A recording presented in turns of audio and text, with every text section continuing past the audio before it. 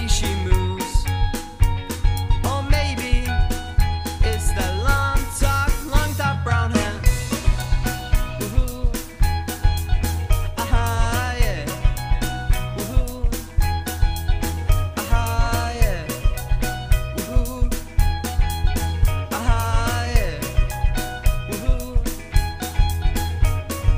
What told you with my wolf pack?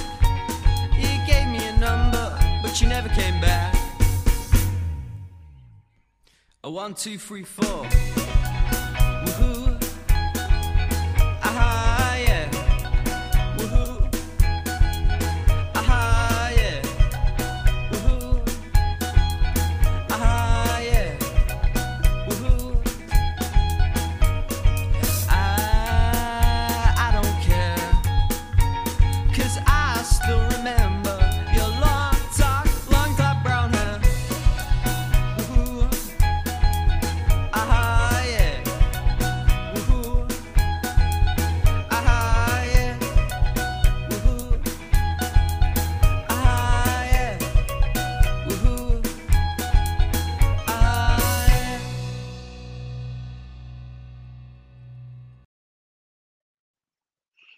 Hello and welcome to episode 31, the big draft breakdown. As you'll notice, it looks a bit lonely on the screen. It looks like it's just me and the producer. Someone's unbeaten streak has finally gone. As Kyle Shanahan said, we couldn't tell you who'd be here on the Monday. Well, he said Sunday, but we said Monday, because they may be dead. Fortunately, Matt Davenport isn't dead, but for unknown reasons and undisclosed reasons, which he will be fined for, he's not managed to make today's pod. But we do have some superb additions that have been here during all the draft breakdown recently. So without further ado, Jamie, Let's guys. bring them in. So here we go. And this is where Jamie starts messing around with the screens, trying to get everyone on. So, yeah, thanks for joining us again, chaps. Obviously, part of the team now. As you know, well, I'd like to think everyone was well aware, it was the off-season Super Bowl this weekend just gone. We got to enjoy little hours sleep for lots of entertainment. And yeah, we're just going to go through the first round today more than anything. We've got our three panel experts, as we like to call them. We normally have four, but Mart has unfortunately, it must be a Raiders thing today for some reason. I think this is going to be the maybe best not happy with the episode draft. But yeah, Mart's also busy. But yeah, I think we'll just jump straight into it with the biggest surprise of the draft whole. Jags #1 pick. Can't believe it. But yeah, probably the worst kept secret for a while, wasn't it? What else is there to say about it that hasn't already been said, other than I think Jordan had an interesting fact? Oh yeah, just I was saying earlier, that I was quite surprised actually that Trevor Lawrence is the first Clemson player to go in the top 3 in the draft, which I heard on, I think it was on draft night or something. It just popped up and I was quite shocked. So I think, like John mentioned, Deshaun Watson slipped out, and I can't think of many that were close off my head. Obviously, there'll be a few, but probably haven't been that many because they weren't a big program till probably like 5-6 years ago. Maybe if Mayock had been GM of the Raiders for a decade, they might have sneaked one into the top 5 at some point. Where was Ferrell? Where was Cleve Ferrell from? Was he Clemson? I think that's why he was 4, wasn't he? Because he went forward, didn't he? Which is one of the. I don't remember researching a ton of people at the draft that year, and I think my reaction at the time was, "Who the hell is that?" But yeah, I suppose the big thing is how do we all think Trev's going to do? Big Trev. I don't know how he'll do, but I'm super excited. I don't think I've been this excited for a long time to see a quarterback in going into NFL season. I actually, if the Seahawks aren't playing at the same time on that first Sunday, I'll be tuning in Trevor Lawrence's first game. I'm looking forward to it. I think everything excites me about him. Don't know about you guys. Yeah, I think between him and Urban Meyer coming to coach him as well, I think it is the team to watch this year, isn't it? It's the one that everyone's like, this will be an interesting team, no matter whether you support them or not. Yeah. Yeah, there's a lot of questions to be answered, I think. Urban Meyer obviously not coached in the pros before, so that'll be interesting. I want to see what he brings to the NFL. He's always been an innovative coach in college. Be interesting to see what he does. My main worry at the Jags is the general manager, Trent Baalke. He likes drafting people with dodgy knees. I haven't got the call yet, but I am waiting. But yeah, I'm intrigued to see what happens there. I think Lawrence is going to be good regardless, but how good the Jags are going to be, I think that's one to watch. I know we spoke about this is only going to be the first round, and I know we're going to break down sort of each team or each division, but how do we feel Jags did in regards to giving him what he needs to be successful? Well, they got him his best mate from college. I mean, yeah, which I think's a bit of a slap in the face to James Robinson, doesn't it? Yeah. I was surprised with that pick, but with the picks later on that they got, it kind of put the ease on it as a bit. I suppose giving him a mate to pass to, someone he's used to, sure is going to benefit him. They've already got some good wide receiver weapons there. They've added Marvin Jones. Like obviously Bones will know about him. I don't think he's that bad of a player still. He's getting on a bit, but he'll still give you something.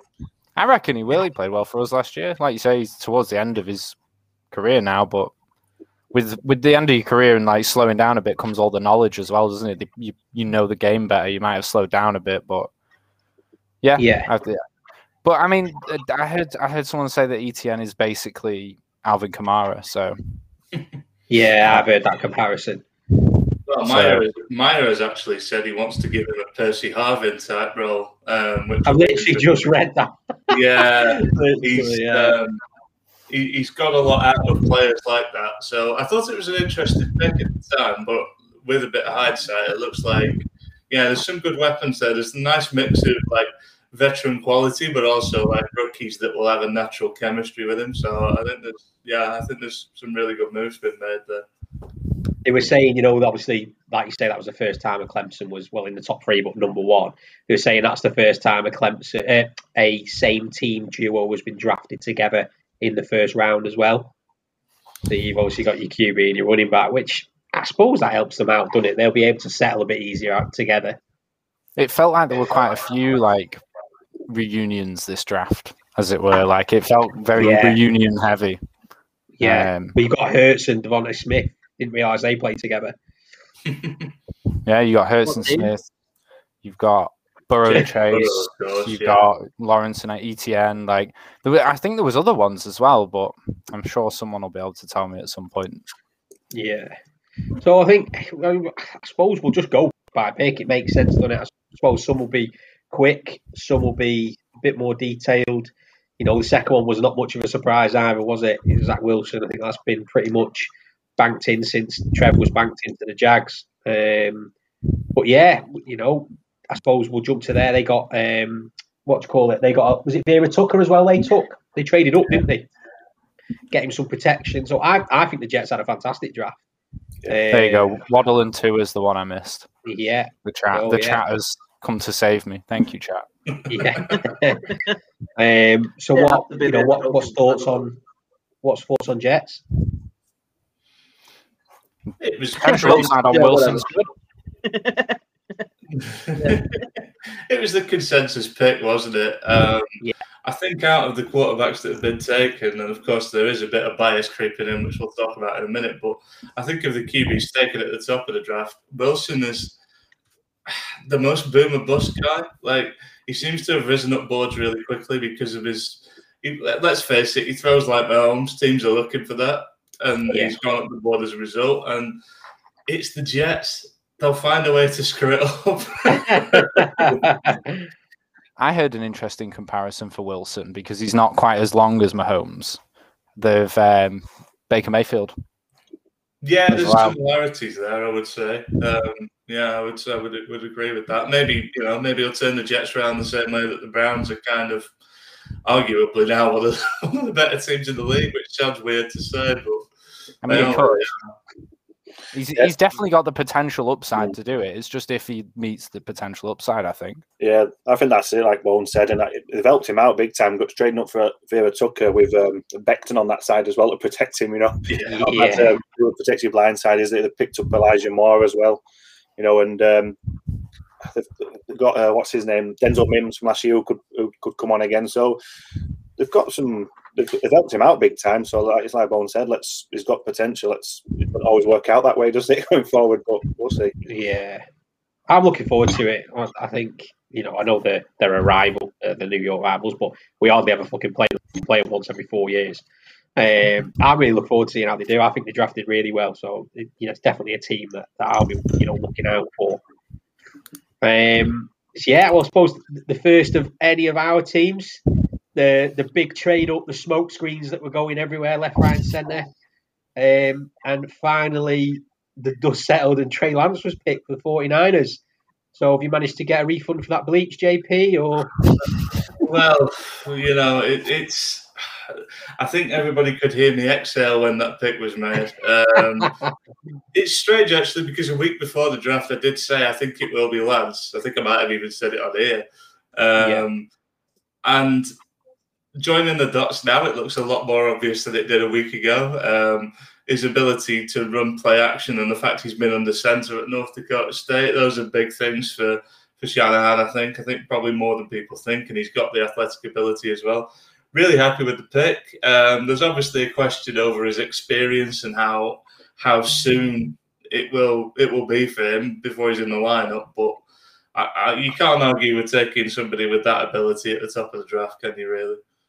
No, not at all. I'm excited. I think the fact I'm excited because of how much Mart has talked about him. It just makes me want to see what he's like. Because I know he was Mart's lover boy. He was his dream. It was, if he could put any Raiders draft in, it would be for him, wouldn't it? So I'm excited, and the fact that you've paid, what was it, essentially 3 first? It works out something like that. Yeah, that's the question, isn't it? It's a big price, but at the end of the day, if you're going to land premium players at the top of the draft, you're going to have to pay a premium. We weren't quite bad enough to get up there, on merit. So I guess I like what you've done. I think it's right. I think we've all said that we said historically in the past couple of years you've been a quarterback away from a Super Bowl win. Yeah. I think it was the right thing to do. Moved up, they probably got the better player. I suppose the comparison will be, what does he do versus Fields? What does he do versus Mac Jones? Do we see either of those going to be a starter though? I don't, and I don't think Trey Lance will be. No, I think the other bit as well is what the teams do with the picks that we've given them. That's always like, because you get the Eli Manning and Rivers comparison even now. That's going back 17 years at this point. There's some interesting stuff in the 49ers future. It'll be fun and slightly terrifying to watch. But to be honest with you, we haven't had a franchise quarterback since Steve Young, and that was 1998. So I'm all right with us taking a shot at it. You've got to do it eventually if you want to be a top team. It'd be interesting to see if Jimmy G gets injured next season. Obviously, has injured problem this year. What will they do then? If Trey Lance is he ready to come in and they're just going to throw him in, or is Josh Rosen still there? Josh Rosen's still there. You're going to throw him in. Josh Rosen's redemption. No way. No way. I'm glad you clarified that, because it almost sounded like he was going to get injured for a second then, like someone was going to just take him out in the locker room, just break his leg or something. Like, oh no, he got injured, we'll have to play Lance, what a shame. Yeah, I think it's weird, like you're taking what you think the Jags and the Jets are going to start with Wilson and Lawrence straight away, but Lance is going to be a backup. Surely if you're picking third in the draft, you want to pick a starter. I don't know, like for me anyway, like you look at the next 2 picks, Kyle Pitts and Jamar Chase. I mean, they're going to go straight in the team, aren't they? I think it depends on the position. So if you look at a QB, you're going for a franchise QB. You're happy to sit for a year, aren't you? But if you're picking a wide receiver at 3 or 4 or what have you, then you're going to want an impact from him straight away, aren't you? So I think it's purely based on that. I also wouldn't be surprised to see Trey Lance start. I wouldn't. I wouldn't. Yeah. It all depends what happens off season, doesn't it? A massive part of that is going to be what happens with the off-season program. I think if it's all virtual, I don't think he's going to start, because I think there's that element of needing to be there, needing to build some chemistry with the guys that you can't get if you're not on the field. But I think if it is even partially, at the facility. I think he's going to put it. And let's be honest, if he separates himself by a hair from Garoppolo, he's going to get a start week 1 because we know what the future is. It's not Jimmy G. And like Jordan said, although he was half joking, what happens if he gets injured? Well, he's been injured like 2 out of the 3 seasons that he's played for us, 4 seasons that he's played for us. So there's a good chance that he will be. So, I wouldn't be at all surprised. He'll definitely start some games this year. It'll be a question of how many, I think, and when. And Kieran's point was something I was going to bring up, like that. Like you say, he said it there. Doing Mahomes, do what a lot of successful quarterbacks have done and sit as much as you can your first year. Like, the more successful quarterbacks taken in the draft are normally not the ones that start day 1. Like, there's a few exceptions, but historically more successful ones, they sit for a bit, they learn. And I think it's important. Like, it definitely clearly helps. Like, it's a bit of a unique situation as well. When was the last time a team that was all right? We didn't do greatly well last year because of all the injuries, but we were in the Super Bowl the year before. When was the last time a team with that level of talent has moved up to the top 5 of the draft and took a QB? I never said that.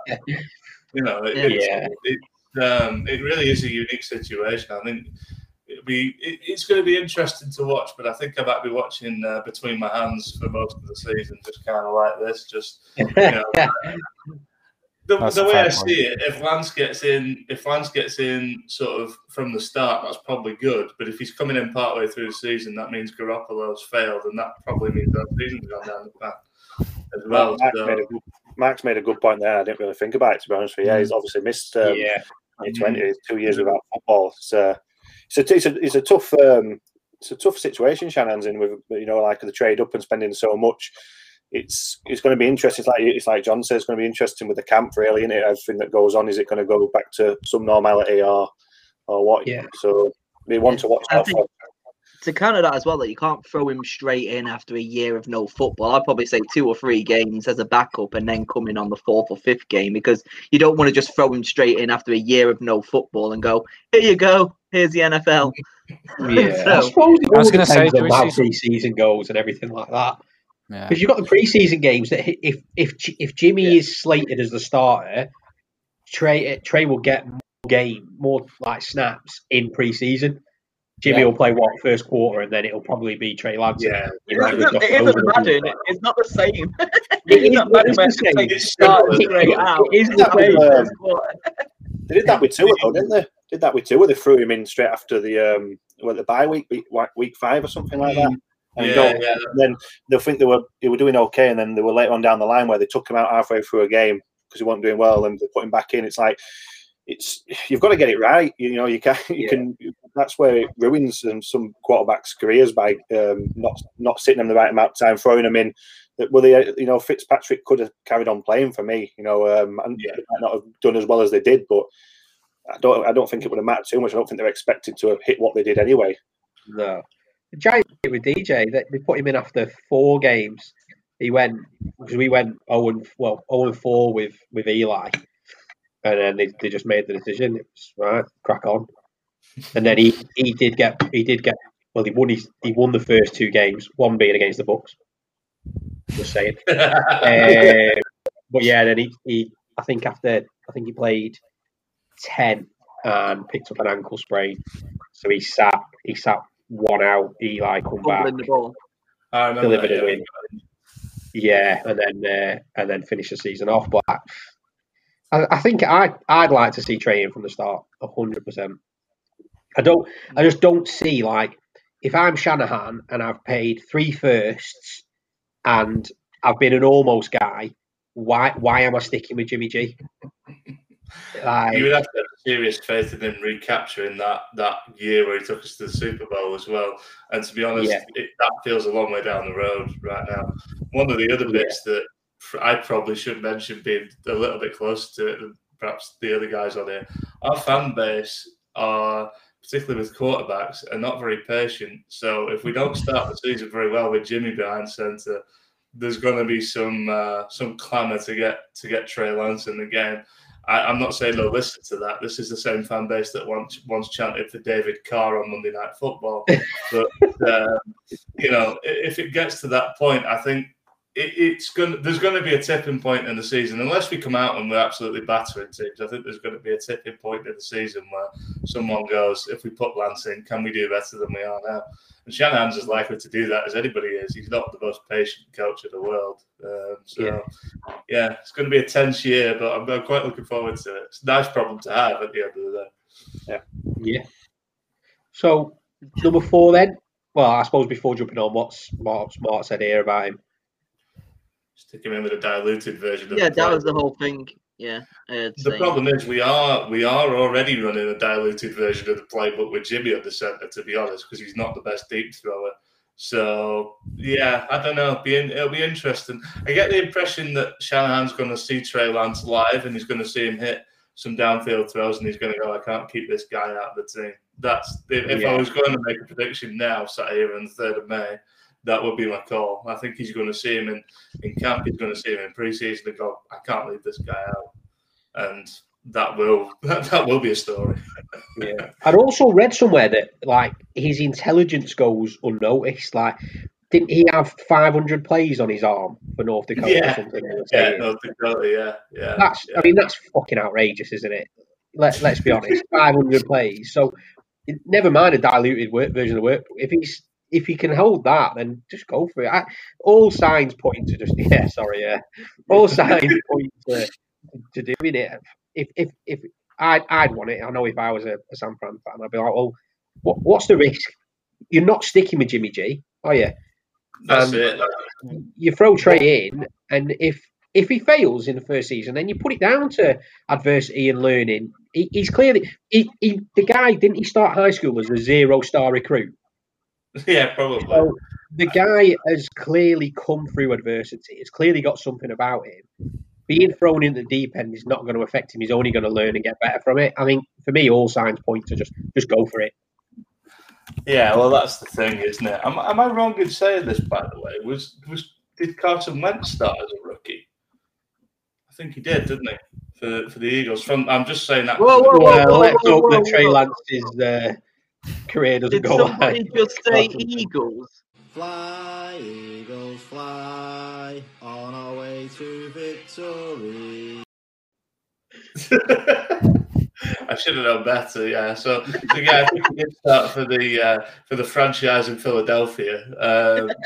So I mean, it can be done. Obviously, they weren't in the same position we were, but it'll be interesting to see. I think North Dakota, as a college the size of North Dakota, getting 2 players drafted in the top 5 as quarterbacks must be doing something right in development, regardless of what's happened to Ben's career in the last couple of years. So maybe Lance is ready. I'm looking forward to seeing how it goes.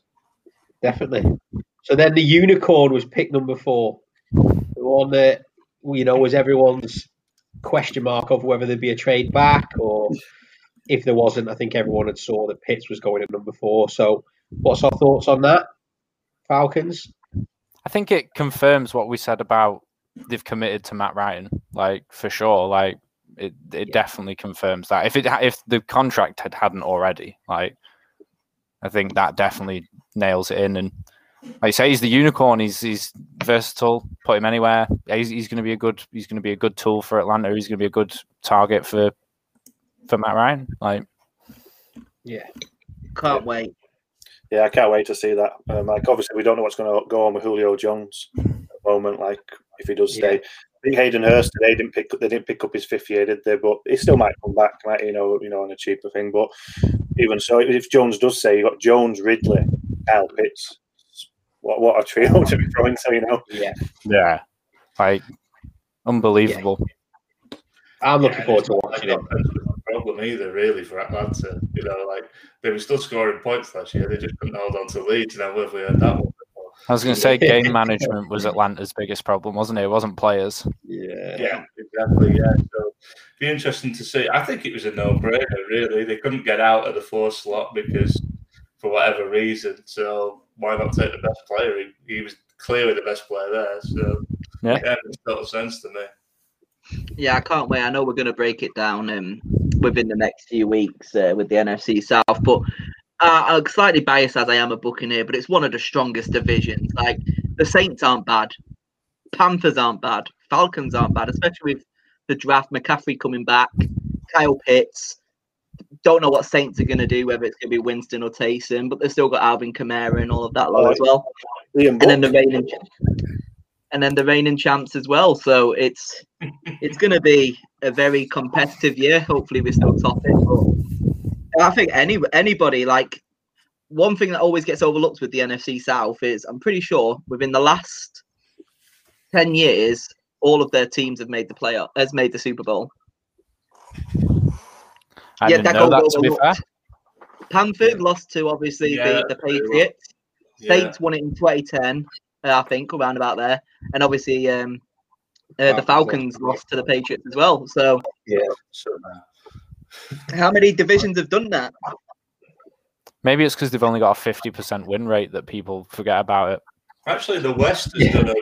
The NFC West has done okay. Only 2 out of the 4 teams have won the Super Bowl based on that. I thought you were like giving us like a Giants kind of thing where we went through on losing records. No. I just meant that only 2 of the 4 teams has won the Super Bowl, so maybe that's why people forget. But it's pretty impressive. Like thinking about it, not people. I didn't think it. No, I didn't realize. To be fair, you're also in the easier side, though. I mean, on the easiest side of the NFC. Yeah, you're in the NFC. I'm not going to sit here and say that our fucking division's great. It's shite. I mean, considering what I think 4 of us on here now on the NFC, you're going to say it is the weaker division, isn't it? It's not. It flips and flops. Dispute. It moves around. I mean, like 10 years ago when the Saints won it, though, I'd say the NFC was the strongest. When the Seahawks won it, NFC was strongest. Yeah, like go back to those bloody epic 49ers Seahawks battles that were the real Super Bowl most of the years. You know, the NFC was really in the ascendancy then. So Bones is right; it flips around a hell of a lot, and I think people guess that's why we love it so much. That's why we love the sport so much, because you don't know who's going to be coming up. That's why the draft's so interesting, because this is what flips it. This is one of that and free agency, but this is one of the things that can flip this whole. Which division, which conference is the best, and this is what makes this time of year so exciting. Yeah, I think the most surprising one for most of us, I don't know if any of you guys saw it coming, but pick number 5, everybody went Penny Sewell. And it wasn't. There was a lot of talk about it because of the Joe Burrow thing. I actually didn't think they'd go there, but I suppose it makes sense. Rumours coming into the week that Burrow had supposedly gone in and demanded Jamar Chase be drafted to play alongside him, but it makes sense. He is definitely the best receiver in the class, I think. And to put him back with Burrow, who they've won together previously in college, you've got this. It's like the reunions across the board. It is the case of just getting that synergy from day one. There's no, especially in the time where we might be in remote learning situations, like everyone's saying, it could be a remote off season again. Having that playing familiarity with someone you played with at college is big when there's not as much off season to train. Yeah, true. Yeah, I thought they might go Penny Sewell, but it's not a big surprise that they went in the way they did with Jamar Chase. I think Mark made a point earlier on saying that what shocked him the trade back, and they stuck with Jackson Carman now. Obviously it's not fair enough, but they had a few tackles and stuff they could have picked, which were obviously a need, a big need. Yeah. I think he's mentioned there Tevin Jenkins, Liam Eichenberg. I hate him as a tackle, and could have picked him up, which was a surprise, really. Yeah, it was the first one I kind of went, oh, okay. That was a bit of a, not like a huge surprise, but I did think they would go Sewell. I don't think it was a bad thing they went with Chase. Just a bit. I kind of side with Mark. I think it looks worse in hindsight because you go, well, okay, but where's the O-line? And I didn't like the guy they took, really. But beauty's in the eye of the beholder. If they think he's the guy for tackle, and they think Chase has got that big separation between him and any receiver they could have got in that spot, then then fair enough. It was a deep tackle draft, so you just kind of that guy, I suppose. Yeah, I did go back and watch some highlights from different round one draftees, and I watched Jamar Chase, and I think it was 2019 against Alabama, and with the Cowboys that drafted Trayvon Diggs. I can't remember, it weren't Cowboys. Yeah. Anyway, he absolutely. If you go back and watch that tape, he absolutely destroys Diggs. I'm sure he were first rounder last year. Absolutely destroys him, and it just shows you. It makes sense. Like bloody hell, he is absolutely awesome. I get why they drafted. It will be interesting. I'm looking forward to seeing the Bengals massively because they've sort of been a bit of a joke franchise, haven't they? If we're honest, and especially in the last few years, even when drafting Burrows and that injury, everyone was saying, "Well, you're fucking stupid because you just didn't give him any protection." So that's why everyone was expecting Sewell. Or I think people said it was a heavier tackle draft than it was a heavier wide receiver. So why not do what they did? I still expect them to have 6 losses though in that division. Yes, it's division, isn't it? I think Browns and Ravens, we'll get onto them later. They've drafted so well. So impressed with their draft. Yeah. So obviously, this was our prediction for the first 5 with you guys. We got 3 of the 5. Like I said, 1, 2, and 4. Obviously, went Justin Fields and Penny Sewell, respectfully. But this is our 5, our first 5. A happy bunch. Exactly. They're all happy. They're smiling. They're having a good time. All NFL players now. So that is our first 5. Before we do break down the rest of them, I think the question we gotta ask is, what's everybody drinking? Here of the week. Oh dear. I'm back on the tequila again. Yes, Bones, he loves it. I've come away from the Robinsons for a week. I've actually gone for a beer. I'm rocking the old Kingfisher. It's a beauty. Although it seems to be expanding foam. I had a real problem with the head pouring it. It just didn't stop growing. I wish that happened in another area. But not my belly. Myself, obviously, I had to decide. I got 4 bottles of vodka for my birthday, so I was like, I got to open one of them, don't I? So got this beautiful Icelandic vodka Areca. Drank that much already, so it's very tasty. I had some just straight last night on the rocks, and then today I was like, I'm gonna have some with Dr. Pepper. So vodka and Dr. Pepper. Man. Like it. Sounds like a horrendous combination. It does, doesn't it? Vodka Dr. Pepper is beautiful. If you've never had it before, I mean, if you want to go absolutely crazy, vodka Iron Brew is absolutely beautiful. Wicked. Yeah, basically, it's bloody beautiful. And just to answer Gary's question as well, I am having a banoffee pie made by my friend Taryn, who made it himself, who obviously got it for my birthday. So, banoffee pie by Taryn. There you go, Gary. Beautiful. Kieran's put a bit off subject here. Kieran's put, not a chance we're losing all 6. Didn't lose all 6 last season, and we've improved massively since. Tom knows I like a bet. So should we put £20 on it for Mark's charity? Yeah, so like that. Kieran's a betting man. He'll be in on that 100%. I won't be paying Tom out for a long time anyway, so we might as well do another one. So what is everyone else drinking? What are you drinking? I'm on. Sorry, lads. I'm on coffee. Sorry. Need the coffee. So it's all good. I'm on water, but I'm beginning to regret my decision because I needed a piss since the podcast started. So if I start talking frantically when we're around pick 20, I may have to leave. I've done it the past you on for that. You're all right. Yeah. Kieran's message saying he's up for it. It's a good bet. I like that. So we are supposed to be doing a draft podcast, so let's get back to it. We've done the first 5. Yeah. About number 6, Tom. Number 6. That was Jalen Waddle. Waddle. Sounds like a Pokemon. Yeah. I don't know. I've not seen much of him, but for me, out of the 3 wide receivers, I've heard least about him, but he seemed to have been second, the second in the class. So obviously you boys that watch quite a lot of tape, talk me through it. What do we think? someone brought it up before. It is the reunion.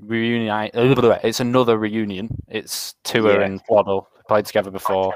Similar argument for why you'd reunite the other ones, I guess, in a way. And he is definitely number 2 in this class. Some people had him as wide receiver number 1 in this class. I think there's a few people who had him ahead of Chase. So he's definitely up there. There's a few comparisons to other players, but yeah, I think he's going to be good. Yeah, I just find it crazy they passed on Sewell.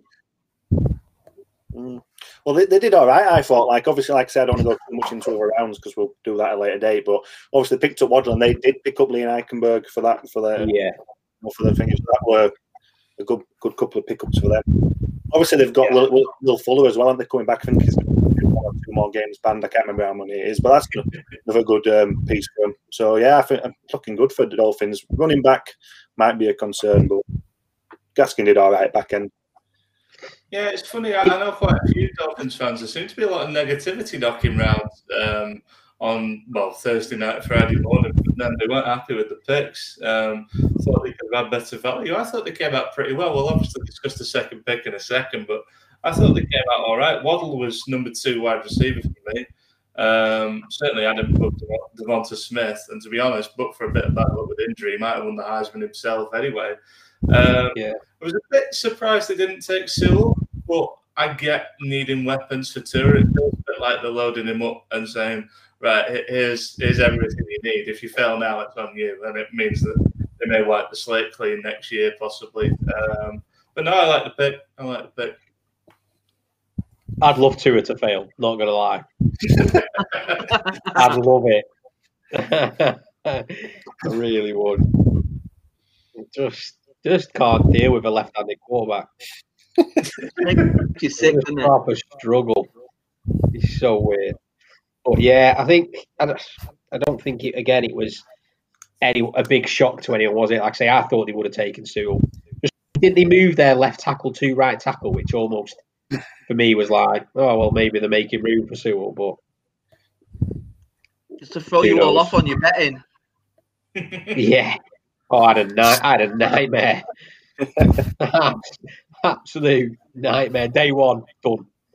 The strange thing about it was Dolphins picked almost as soon as they were on the clock, so it seemed a dead set that they were going for Sewell because everybody thought the Bengals would.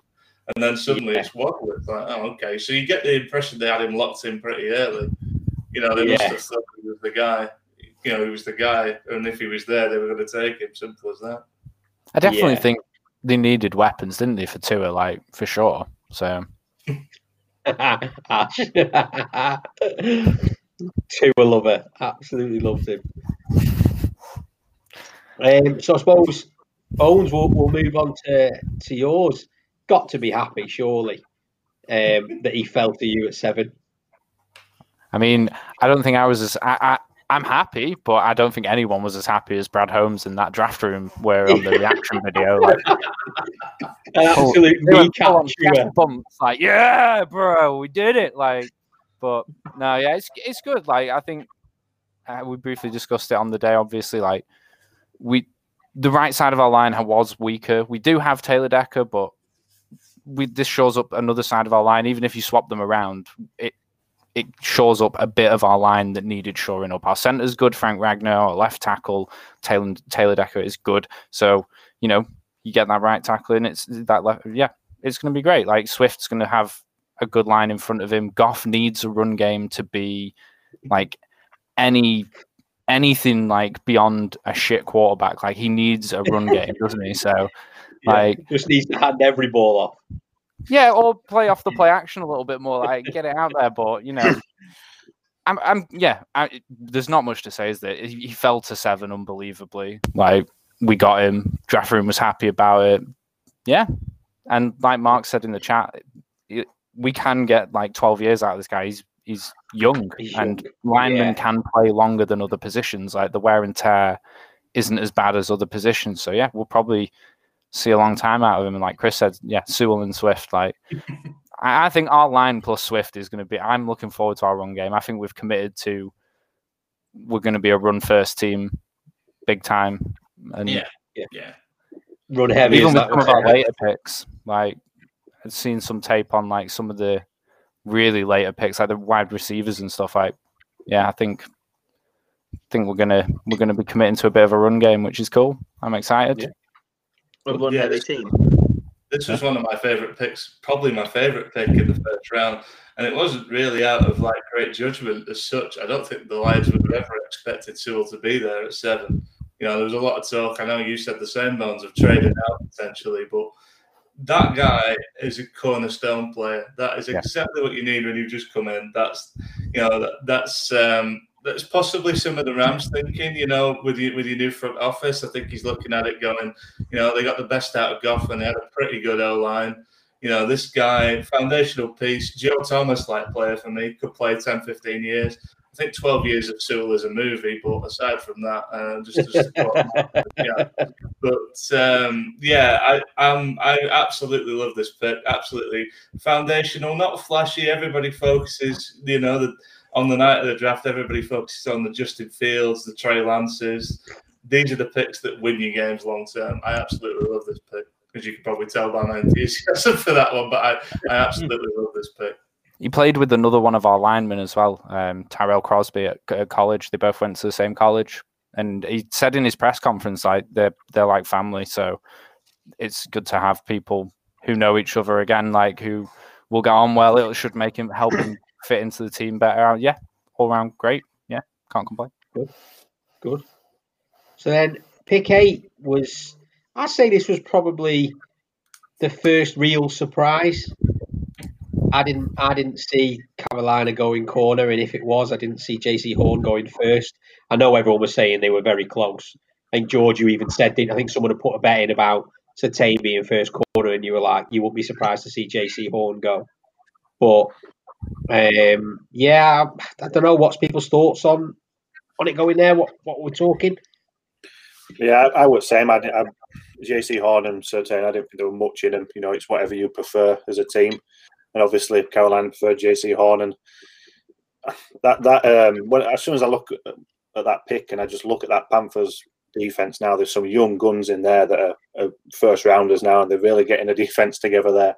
You know, you've got people like Derek Brown, Jeremy Chin, that's the guy, and now you've got JC Horn. You know, it's looking, he's putting a good team together there, and JC Horn's is a lockdown corner potential. You know, obviously it might take him a couple of years to get there. You know what it's like as going in as a corner back into the NFL, but he's definitely got the qualities. Mark's got a good point. Like, was gonna mention it. No, just come on the bloody show, will you? The choice for the Panthers came down to do you want the press man coverage guy or do you want the zone guy? And like Mark said, they play a lot more press man press than they do zone coverage. So there was running up to the week of the draft, there was more and more mock drafts saying the Panthers were going to go for a cornerback, and it could be like Horn first off the board. Like, it came up a bit more in the week before, but like when we did ours, I don't think we predicted that. Surtain was definitely the higher choice. Yeah, it's an interesting one. There's a lot of heat about this pick because they've picked him at 8. It's way too early. I don't think it was that early at all. If we'd have stayed at 12, I would have wanted JC Horn. I think he's perfect pressman corner. I like the pick. You could argue that at 8, you know, they might have looked elsewhere. There were still quarterbacks on the board at the time. Fields was still there, and obviously Mac Jones was still there. But I don't know. I think this was a perfectly fine pick. It's one of those that won't get, again, a bit like the Lions pick. It won't get a ton of press, but I think long term it's probably the better pick. It's certainly not flashy, but it does the job. I think if they're committed to Sam Darnold, then I think it's a top pick, because if you look at the wide receiver room, it's obviously that is someone like Devontae Smith, but Robbie Anderson, DJ Moore are solid. You've got Christian McCaffrey. Yeah, you know, it's a decent offense, really. You know, it's so if Sam Darnold's your guy, then obviously you go with the best player available, and it's cornerback for them, especially on defense. Yeah, well, coincidentally, they took the 5th option on Darnold after, didn't they? So I'd imagine there was a few calls to see if there was a trade back there, but they took it out, didn't they? And happy days. I think, like you say, they're building a really good defense there. Young, offense isn't bad. You look at that team and go, maybe the next sort of. I suppose it depends what you get out of Darnold. because no one's actually seen the true Darnold, have they? Because the Jets just absolutely shat all over him. But Panthers have given him something to work with, so let's see what Darnold they get, whether it is the one that should have been picked ahead of Baker or not. Again, hopefully they pick the Bucs because that'd just be brilliant. That's definitely what I'm looking forward to. I think the next pick with number 9 was, again, this is what changed the draft for me at this point. This is my biggest surprise, personally. Yeah, genuinely had Denver going quarterback all the way up to the draft, especially when you've got Fields and Jones there at that point. Yeah, I'm kind of convinced at this point that although he's not making the picks anymore because they hired George Payton, I think John Elway is actively trying to make sure the Broncos never have a quarterback as good as him.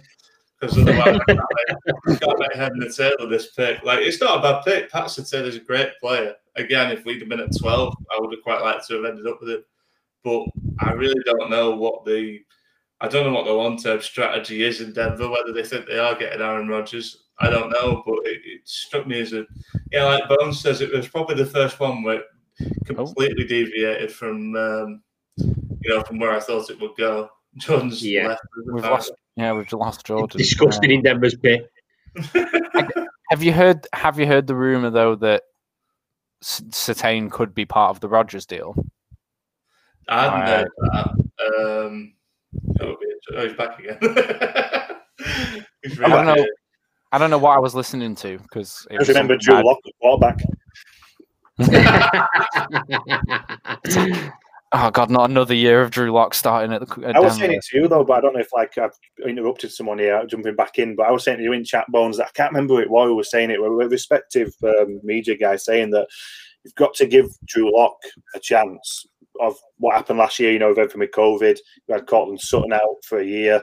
You had a rookie, Jerry Jeudy, coming into the first thing. And I remember your point saying that the drop passes from Jerry Jeudy, I get that. But I also think just spitballing, if it does go wrong for the Broncos, they're not going to be past a 6 or 7 win team, are they? So they could be back in the market for a quarterback next year with a few good quarterbacks anyway. Long term, maybe. And you've got Teddy Bridgewater to steady the ship. That's probably, maybe, I don't know that. Definitely, I'm just throwing out ideas. Maybe that's what they're thinking. Give Drew Lock one more chance. And you've got Spencer Rattler and the guy from Tar Heels. I can't remember his name. Or is it Howell? Maybe they'll go back in again next year. Yeah. Maybe it is Rodgers, like John said all along, if they can get him. It'd be crazy. The whole Rodgers thing, I don't know. I just think it's too big that he wouldn't go back to Green Bay. I don't know. Think about how much he cost. No matter that he's 37.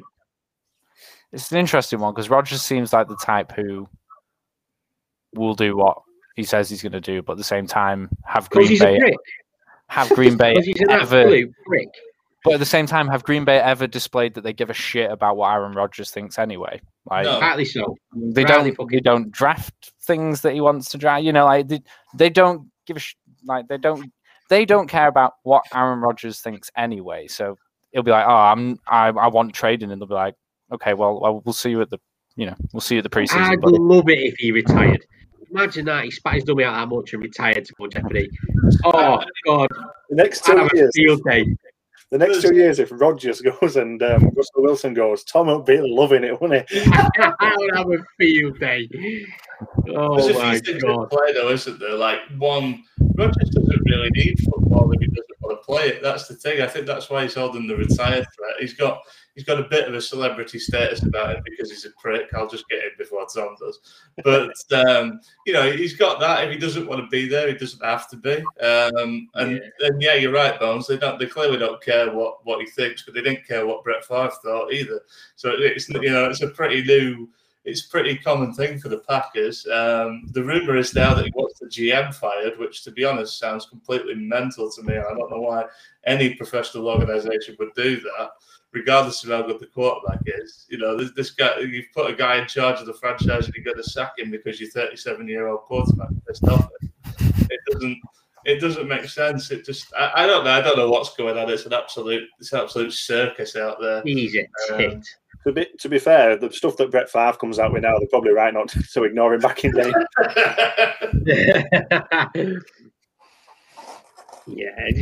The less said about him, the better. We can talk about him when we get to the later picks. Tosser. Chain reaction now started happening. So we're then at pick 10, and it's the first trade on the night. So Eagles and Cowboys clearly shitting themselves at how well the Giants are going to do. Interdivisional trade pops up because the Eagles didn't want the Giants to get Devonta Smith. The Cowboys know that the Eagles are shite, so don't care that they improve. Just please don't let the Giants be good. That was the Cowboys thinking clearly. So good trade for the Cowboys, I think, and a good trade for the Eagles. Obviously, they picked Devonta Smith, Heisman. Good pick. I think everyone was quite clear that wide receiver was a big need of the Eagles. Will it make them a winning team? No, terrible. But throw to himself would be the way I would look at it. Unless Devonta Smith is throwing passes to himself, I don't think they're going to be a whole lot better. Yeah, I mean, I'm interested to see what a full season of Jalen Hurts is like. I didn't know much about. Well, do you know what? I don't know much about the college team now, but I wasn't listening to people much back then. He was drafted. He was second round money. I know Mark said he was quite highly on his board. I liked it. Yeah, so it'd be interesting to see what a full season's like. Yeah, he's got some talent. It's just that, again, it's another circus organisation at the moment. They've got a coach they potentially don't want. I don't know. I don't have high hope. I like the pick, by the way. Just in case all the Eagles fans out there think I'm shitting on them, and yes, somebody did say Eagle. I like the pick, but I don't know that they could have gone anywhere. I think we said this last week. They could have gone anywhere, really. They're lacking in a few areas, but I don't think getting a guy with the talent level of Devonta Smith is a bad thing. Dallas had nothing to lose. They missed on both corners they probably wanted, so move down, get some extra picks. It made sense to me. Yeah. They got the extra third, didn't they? Yeah. You said it about 5 times. I'm just going to wait until we finish with the pick. So here you go. Fly, Eagles, fly, on our way to victory. Did anyone see I'm not playing it every time you said it. Did anyone see the video of Howie in the draft room? It wasn't for the Devonta Smith pick, but one of the later rounds where he's buzzing and he's bouncing around and everyone else is just despondent. And I think it goes to that last guy, don't need to go fist bump, and the guy's like, I was just like, what? All right, you're a prick, mate. That's what you did. And it was a terrible pick. Yeah. But yeah, tossers. Moving on. So, pick 11. I'm getting excited. I'm thinking we're on the clock. And then it comes up. Well, actually, let me be clear. I didn't actually see that it was a trade live. We had inside information when Mr. Love was tweeting fucking 40 hours ahead of the draft, telling everyone what was happening. Tosser, stop. Started to ruin the draft for me, which really wound me up.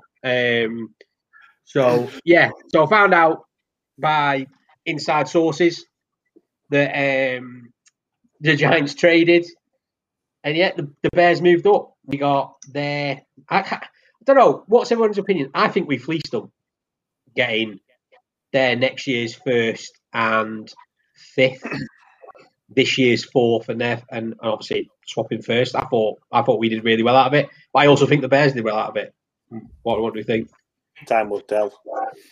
I think it's been said as well, like on the podcast in the past. If you think that is your future quarterback, like pay what it costs to go and get him. Like, yeah. I mean, the San Francisco 49ers did it, and the Bears have done it as well. Like, if they think he's going to be the guy, and they're willing to give up next year's 1st for it, fair play to them. But yeah, I think you've done well to get a 1st as well. Like another 2 firsts next year is good, isn't it? No one doesn't want 2 firsts. Yeah, that's it. I mean, trade a Dave. just outrageous. Haven't traded once in 8 years, and then he's just throwing them all out, isn't he? It's just unbelievable. It turns out if you want him to do something, all you have to do is spite him into it by keep mentioning it for like weeks and weeks. I said it on the week before, didn't I? It was clear as day. But I think you look at it in hindsight. I think Joe just clearly had an effect on what Trader Dave's been doing. Like Trader Dave is this league is a Russian league, and we need hog mollies to us finally never taking a DT in a draft, which I think is the first time under Trader Dave, and all we care about is giving DJ tools. I think times are changing, and what I like what the Giants have done. As much as I'm a DJ fan, and I hope he does come forward, I'm not under any illusions that this is probably his year, make or break. So the Giants have now gone, well, if he doesn't make it after everything we're giving him, then we've got 2 firsts, we've got capital next year that we could move up, or go and acquire someone. Hopefully not Russell. I think he'll be hosting Jeopardy by then. Well. I think Bears fans are happy with it, and I think Giants fans are happy with it. I wasn't on the night, to be honest. I didn't want to stay up any later. Instead, they made me stay up till pick 20, and then we'll obviously move on to our pick. But because of that pick, I then couldn't sleep till about 28. So yeah, it was a long, long night. So then pick 12. The Cowboys, dream world for them. They've got Slater on the board and Micah Parsons on the board, and they got an extra third. Where do they go? Micah Parsons. Thoughts? Solid pick. Like they need linebacker help. Best linebacker in the draft. Like, plays that. I was a bit surprised. But when I thought about it more, yeah, fair enough. There's injury issues there with a couple of the linebacking core, and yeah, fair enough. But like you said, the best linebacker in the draft makes sense to me. No issues at all. Plays a nice aggressive style as well. You reckon? I thought. To be fair, I thought the Giants were going to go there. So then I thought, yeah, Cowboys will probably take him. I didn't expect him to drop to where he did. But yeah, I also think it was a good pick. I'm not going to lie. I'm not looking forward to Saquon running against him at all. All. He's made the Cowboys strong. I think after the drafts, I think the Cowboys and Giants are the ones to look out for in that division. I still think Washington are good. I think they had a mediocre draft. Don't think they improved much. So I think it'd go 1-2 Cowboys, Giants. Not sure what order. Washington, and then the Dross. I won't say the name because they are just Dross. Scum. That's what they are. Absolute scum. Interdivisional trade. You tramps. Perry. Run scared. We don't even need to chew kneecaps for teams to be scared of us. Giants just imagine how scary you'd be if you did. Yeah, I would have loved Martin to be on here to talk about Micah Parsons, because I just love how he goes on about the players he loves. Definitely clearly a big pick. He's got that ability to put pressure on the quarterback. Like he has the speed to get into the backfield quickly. Like he's going to be there for a while, isn't he? And he's potential to be a good player. But I think he's one of those ones that John would say is like a boom or bust kind of player. Like he could be really good, but I've heard a few people say it could just as easily go the other way with Parsons, especially. Yeah. Someone with that going to Dallas is an interesting one. I don't know. We'll see. Sometimes I hope he sparks Jerry out. Imagine that. Just shins the old man. Like probably kill him. Like Jerry Jones is so frail now. Yeah. You see their draft room look like the Death Star. Yeah, mate, it looks like the meeting room where Darth Vader chokes out that dude. Like that's ridiculous. Why did your draft room look like that? The thing I like about it, they have all these highly paid executives and scouts in there, and there's basically one man making the decision. And he's how old is he now? He must be heading for his 80s, surely. A guy with no football background whatsoever, and he's the guy making the picks. It's just, yeah. About them Cowboys, man. So funny. So then, yeah, pick 13. LA Chargers must be absolutely laughing. Slater's still on the board, and they gobble him up. I think I'm looking forward to seeing them. I think they're going to do well this season. They are, yeah, I really do. Well, they've got Obviously, there's the coaching change. Put him as left tackle, though. I think he might. I don't know who the left tackle were in the first place, but I'd say he's more of a guard. But yeah, I thought they might have gone Darisaw, but obviously he slipped down a lot further than I thought he would. But yeah, might have gone Darisaw. the Raiders, which we'll move on to. It still wasn't a massive surprise that they went for Slater. It was one or other. I'm not going to argue about either one, but I did think it might be Darisaw at left tackle because they've got There's a lot of at right tackle. They got Lindsley in centre, didn't they? From thinking that's yeah. So even with Slater, it's a strong looking line in it for Herbert. Yeah, well, there was a lot of talk when obviously the Giants wanted Slater, a lot of the Giants fans, but they were saying, do you put him into guard? But then you look at that tape about how he handled Chase Young, and you go, well, do you know what? You wouldn't take him out of tackle, but yeah, it'd be interesting to see what the Chargers do with him. But like you said, if you can fit in anywhere, it just makes him a lot stronger. And with Herbert, who had a great season with a not so strong line, that's exciting time for them, surely. Yeah, definitely. That division is looking tasty. Shame no one will go watch them play, but Yeah, it was a really great draft for the 15,000 fans. It's ridiculous, isn't it? Bless them. So then, yeah, pick 14, another trade. So the Jets move up. I think a few people were surprised. A lot of people saw them sticking where they were and going with a running back. But yeah, I think it was a good move. What about you guys? Vera Tucker? I liked it. I liked it a lot. You know, it's showing up that blind side for Zach Smith. Because obviously we know what Becton can do. He's an absolute animal. So imagine having Vera Tucker alongside him as well. You know, it's locked down now. When the trade came in, I thought they were going to go for Vera Tucker, to be honest with you, but it made sense. Yeah, absolutely. It's like we've been saying, O-line picks are good, aren't they? Like it's a way to set up for the future, and they've drafted the quarterback of the future. Get your O-line of the future there as well now, while you can, and they're there for the same amount of time, then, aren't they? Like, it's a solid pick. It's just not the flashy pick, is it? It's not the. No, fair play to them for being aggressive and going and getting him as well. Although Minnesota did well out of it, because we'll come on to their pick shortly. But I think, if you've seen your guy and he is your guy, you'll get him. And yeah, I like it. I don't know if that's where I would have gone, but if he's a good player, and if that's what they thought was the right thing to do, I have seen no reason to question it. Was he the strongest guard in the class? Is that the sort of general consensus? Out and out guard. Yeah. It depends what you class Rashawn Slater as. If you are going to put him tackle, then he's definitely the strongest guard. But Rashawn Slater and Vera Tucker both as guards.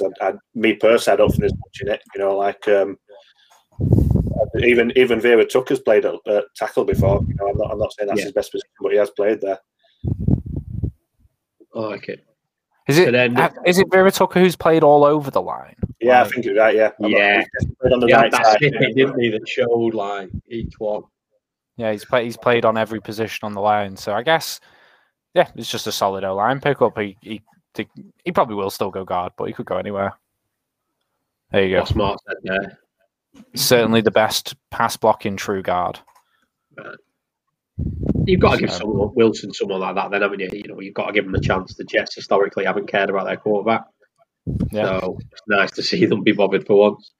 Yeah, and then we move to 15. Yeah, Bill Belichick's dreams have come true.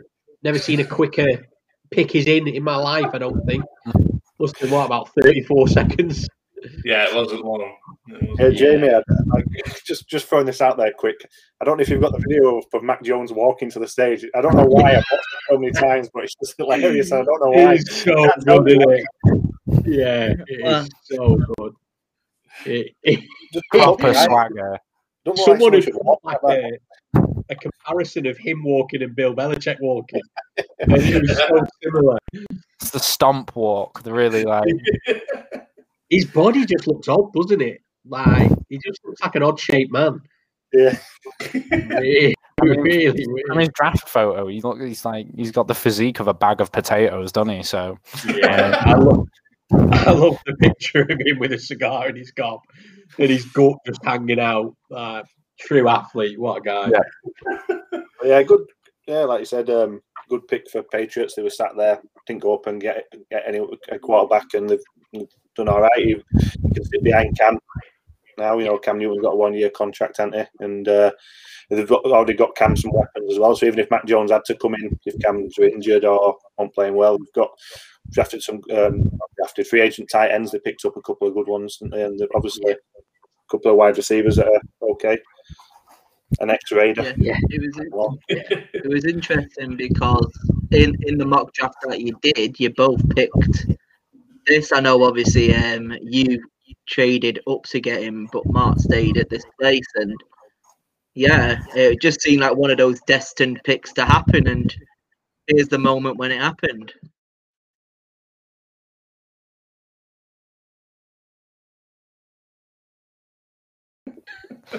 It's so good. He looks like someone who just started their first year at upper school, and they've bought him a uniform that's way too big. That's going to last. His suit was terrible, wasn't it? You see all these flashy suits, and it was just awful. I mean, it's QB number 5. Orange trainers on. He clearly knew he was getting picked by the Bengals, didn't he? He had white trainers with like orange sort of, I don't know, trim on them. You're trying to say the NFL's rigged? No, scripted much, but we'll see. No, it's QB5 goes number 5. Like, he's the 5th QB off the board. Like, he doesn't do anything amazingly, but he does everything pretty well. Like, he'll fit in New England. Like, Mac Jones is a great pick at 5 and would have been a horrible pick at 3. At 5, 15 and would have been a horrible pick at 3. It's. I wish it happened in a way, just to see your reaction. I think I would have been all right. We'll come on to good reactions shortly, but no, I think I said last week, and like you say, one of the guys mocked it. I thought the Patriots would be laughing at this point. I thought a quarterback would fall. I didn't know if it would be Jones, because obviously there was that chatter about would Jones go 3, where would Fields go, but I had a feeling they were going to get one of the QBs, and I think it's exactly what they would have wanted. To be honest, looking at who came after them, they might have even got away with going down a few picks, but I can understand why they didn't take the risk. I think one of the things, like you said, it was Justin Fields weren't even picked this year. I just loved it. Keep going back into the green room, and he's just there, sat there like, what's going on? Why am I still here? Yeah, he was just chilling on Twitter all the time, wasn't he? Yeah, it's just like kept going back to him. It's like, surely you're going into like the late 15s, like in the second half of the draft, and a person that was going to be 3rd, predicted by us, was still not picked yet. It was just mental. It was clearly smoke screens, wasn't it? The Jones talk. Yeah, no one will ever believe a word that Kyle Shanahan says ever again. I don't think he ever said it. I stand by. I don't think he ever said a single thing. I think someone else has just said this. The world's run with it, and Shanahan's gone, I'll let them run with it. I don't give a shit. Like, the world can think what they want to think. There was all that thing of like, oh, Chris Sims said it, so it must be true. It's like, Chris Sims was that twat, that clown. It all seemed to kick off, didn't it? When I think Shanahan went to Mac Jones's pro day over Justin Fields and Trey Lance, and they all kicked off from there. He probably knew he were going to go to there were going to be other chances to see him, and it just were a massive smoke screen from there. And it's like Bones said, or I don't know if it was John that said, let him roll with it. I mean, it's not no matter to me. No point correcting somebody if they're making a mistake. The interesting thing is we've pulled that stunt a few times. I think I said on last week's show we pulled it with Quinnen Williams and Nick Bosa a couple of years ago. Kept telling people we thought Quinnen Williams was just as special as Nick Bosa, and just as our fans were set to light the torches and pitchforks, we took Nick Bosa and everybody calmed down. So I did have a feeling in the back of my mind that was what we would do, but yeah, it didn't work out. Well, it probably has worked out quite well for Mac Jones. He's going to a no-pressure situation in a lot of ways, and he's working for one of the greatest coaches of all time. So Yeah, agreed. No problem. So then pick 16, the pick before the best pick of the draft. Zaven Collins to Cardinals. I didn't know much about him. What's that fit like? This one I was surprised with. I love the player, but I wasn't. They might utilise him well, like obviously we don't know until it happens, but he's played a lot outside linebacker. But I heard somewhere that Kingsbury were going to play him inside linebacker. Right. Like they play a 3-4, don't they? I think up in Arizona. So Yeah, obviously, it might be a good pick, but I was surprised, we scheme for and what he brings. Yeah. People saying that like do Kingsbury like positionless players. Just like, yeah, they keep he was doing one that. of them. They keep doing this. Buda Baker, Isaiah Simmons, these type of players where it's like, oh, they're positionless. Well, it's great to have that, but you need some actual players on that defense first. It's great to pick projections, but you need some solidity around them. And right now they haven't got it. I didn't mind the pick. I think he's a great player. Yeah, he is. I just can't work out what they're going to do with him. A bit like you, Jordan. Yeah. I don't know what they're going to do. I really like him. Fantastic player. Nothing wrong with that. And like I said, he might end up like we're just sat here discussing it. He might end up being absolutely fantastic. Who knows? But it was a head scratcher at the time. But I'll never take the mick out of anything until I see him after a few years. Apart from the next It's definitely. We'll move on to that. Yeah, let's talk about Collins a little bit more. I've heard Cardinals fans aren't happy about Collins, and I was surprised to hear that because, like, whilst it was a surprise maybe that they took him, I guess I don't like you say he's not a bad player. This guy's a good linebacker. Like, yeah, he's more of an outside linebacker. He's more of a blitz kind of guy. He's more of your pass rusher than he is like a coverage guy. But I think that'll be fine. Like, is it a 4-3 or are they one of the weird 3-3-5 teams? They are a bit of a hybrid because of guys like Simmons and Baker, but I don't, I think... Because if it's more of a 3-3-5, I guess he fits a bit better, doesn't he? Like, I thought, like, obviously, I see him a couple of times here, but they have 4 linebackers at times because you've got Chandler Jones there and you've got Isaiah Simmons, Jordan Hicks and stuff. So they might, like John says, they might do a bit of different and thingy, but I know normally they have 3-4. Obviously, different stuff. What was their biggest need? Did they have a need at linebacker? I thought it was corner, to be honest. I would say corner, yeah, going in. Because they've lost. Maybe did they reach a Caleb Farley there or not? Peterson went. I know they got Malcolm Butler in, didn't they? But I thought they had a need there. I guess with the fear about Farley and injuries, I guess that's what's held them off going corner there. Because I don't think there's anyone else. Is there anyone else you'd stretch out for in cornerback in round 1 at that point? Like, Greg Newsom would probably were a bit higher than you'd probably like for him. Yeah, but he was at Saints. He dropped to in the end, wasn't it? I think so. It was much later in the draft, was it? Yeah, well, I know it's Browns. Browns got Newsom. Oh, was it Browns? Was it? Turner had said that that Zaven Collins was going to the Cardinals. He'd heard that they were like enamoured with him. So. They clearly wasn't well. I suppose if one of the corners was there at that point, maybe not. But the fact that they've been coming out saying they were going there, he's definitely not going to be an every down backer for them. He's not going to be on the field every single play. He's going to be a rotational piece, but yeah, he could be really good in that rotational piece job where he comes in for pass pressure plays where he's the blitzing linebacker, he's your outside linebacker, or he is the middle linebacker on a blitz play potentially. Like, I think that rotational piece will suit that player, and if that's what they felt they needed, like you say, positionless players they like, he could be on the edge instead. Like, yeah. I know this is a draft recap, but I'm interested in the Cardinals because I know last year a lot of people were pointing them out to maybe have a season beyond their means, and they've made some good moves. Obviously, they brought Hopkins in, etc. What do they need to get to that next level? Because obviously they've got Murray, who's a great QB. It's like, where do they go? Because they probably underperformed in the end last season. I want to say a new head coach, but that might be a little bit hard. They started off really well, didn't they, last year? They just tailed off. It doesn't help with the division they're in. Such a tough division, isn't it? With Rams, Seahawks, and 49ers. And 49ers weren't at their best last year, and I think still managed to finish. How many wins were behind them, John?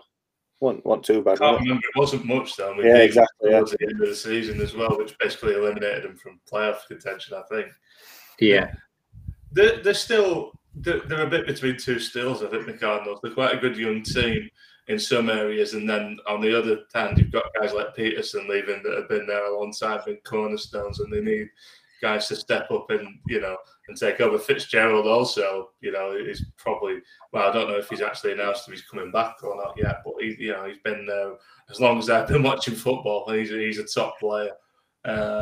So they're in an interesting spot. I think they're a good team. I'm not a fan of Kingsbury. That goes back to like college coaching as well. But I think that the talent they've got is pretty good. So it'll be interesting to see how they go. It is a talented team. It is weird. I think it is weird that they don't seem to click as well as they should, because it is a talented team. It's a stacked team, but it'll be definitely interesting to see after this, like where we go for them. But yeah, I think John has a point though. I think at this point, if they can't get it together in the next year or two with Kyler, I think they will look for a new head coach, because you don't want to waste that guy's whole career. Like you said, he is a good quarterback. Yeah. I'd like to see. So my favourite pick of the draft, for reasons which will become apparent. So for those of you who watch regularly, you'll know we always have one Raider on, which is Matt. But we've got a college expert in Mark, who's a big Raiders fan, and he really well. I say he really wanted someone. He really didn't want someone, and luckily for us, he filmed his reaction to the live pick. So it may be a stretch video, but we're going to share this with you, and it's probably all we need to say about pick 17. Boys, I'm doing this fucking live, so you can see me facial expressions. Watch it, B. Leatherwood, Eichenberg, big fucking college program. I haven't looked at Twitter. I've avoided Twitter fucking all night because people just fucking spoil it. Here we go. Fucking live reaction. Damon Arnett, you fucking pisshead. Can't fucking believe we still got that cunt. Just looking at his face pisses us off. Here we go. That's an awful fucking 5 picks there, isn't it? Fucking all that capital. At least Ruggs has got a ceiling. But Jacobs is good, but fucking running backs in the first round. Here we go. Live pick. You want to fucking hurry up? Chuck Daniel Jeremiah. Just give us a pick. Who's it gonna be? Just not Leatherwood.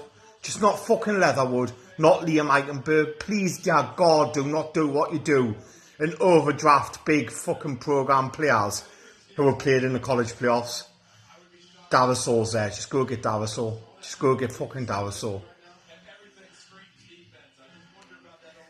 Come on. Just go get fucking Darasol. Just go get Darasol.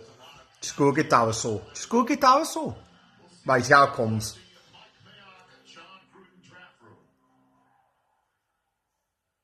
With the 17th pick in the 2021 NFL Draft, the Las Vegas Raiders select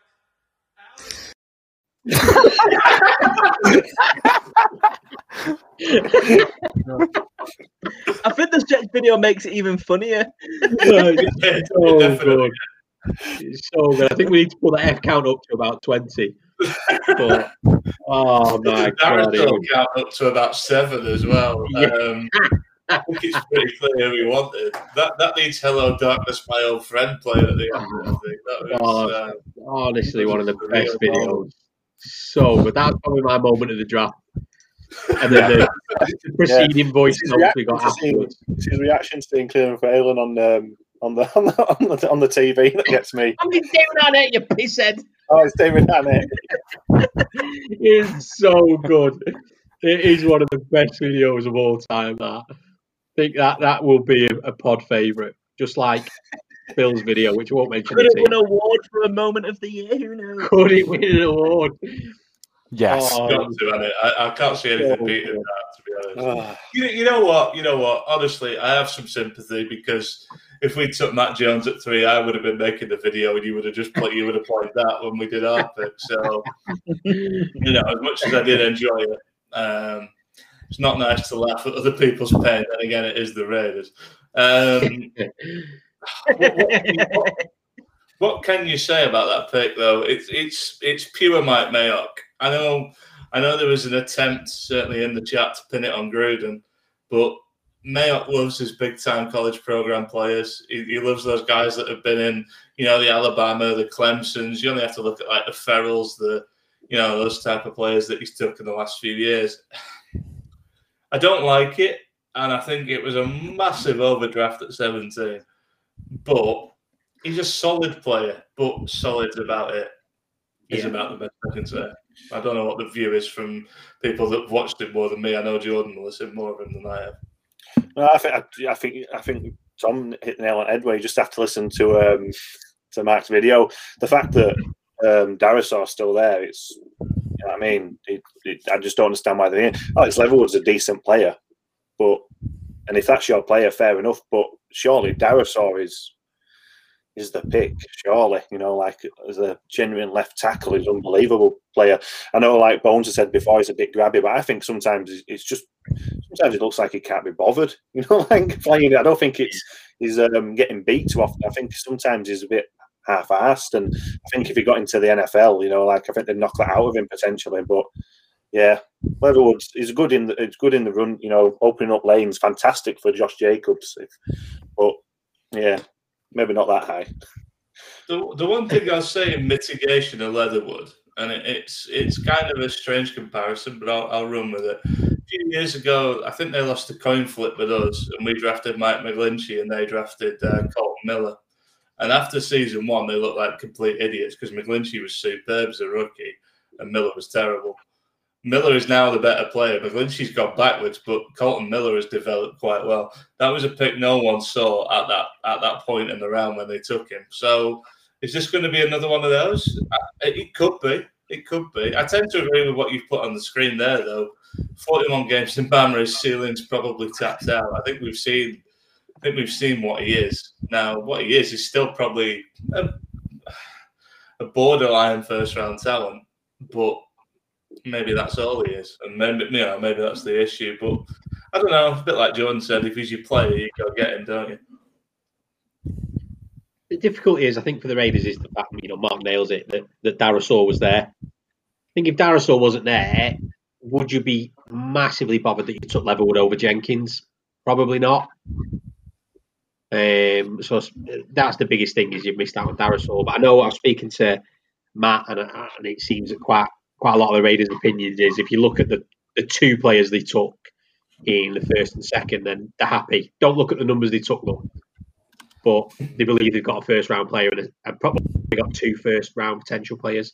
Maybe not the best, but they've done all right out of the 2 drafts. So I suppose you just, as a Raiders fan, you've just got to try and look at it that way, haven't you, really, is you've got 2 solid players. Leatherwood is a solid player. And, Mark's put it there, top 20 players you'd expect Pro Bowl. But Leatherwood's solid, probably not going to get Pro Bowl. Yeah. Yeah, I don't think it's any stretch to say that this was the biggest reach of round 1. Like, he's a good player, but it's still the biggest reach of the round, without a shadow of a doubt. There's nothing more to say. Everyone's hit every point about this guy, I think, that can be hit, other than, that's all I have to say here. Yeah. Can we just see that video again? It's just the best video of all time. I'm not sure if the last on YouTube if he plays it again. I just want to see him get Darisaul. Boys, I'm doing this fucking live so you can see me facial expressions. Watch it be Leatherwood or Eichenberg. Big fucking college program. I haven't looked at Twitter. I've avoided Twitter fucking all night because people just fucking spoil it. Here we go. Fucking live reaction. Damon Arnett, you fucking pisshead. Can't fucking believe we still got that cunt. Just looking at his face pisses us off. Here we go. That's an awful fucking 5 picks there, isn't it? Fucking all that capital. At least Ruggs has got a ceiling. But Jacobs is good, but fucking running backs in the first round. There we go. Live pick. want to fucking hurry up. Chuck Daniel Jeremiah. Just give us a pick. Who's it gonna be? Who's it gonna be? Just not Leatherwood. Just not fucking Leatherwood. Not Liam Eichenberg. Please, dear God, do not do what you do and overdraft big fucking program players who have played in the college playoffs. Darasol's there. Just go get Darasol. Just go get fucking Darasol. Come on. Just go get fucking Darasol. Just go get Darasol. Just go get Darasol. Just go get Darasol. Just go get Darasol. Right, here it comes.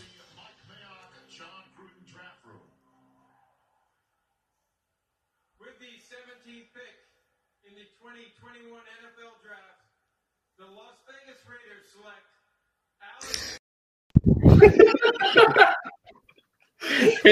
I know what it is now. It's the last just go get Daraso. It sounds The like high he's telling pitched one. a child. It's when the selection comes out, it's like he's turning into a man with Tourette's. You know? I think he was going for the Iron Sheik bit myself. It is so good. Damon Arnett, you fucking pisshead. yeah, that's what Tourette's like, because that just comes out of nowhere, because we can't see when he's looking at, so I don't know that Arnett's on the screen. It proper kills me. It's so funny.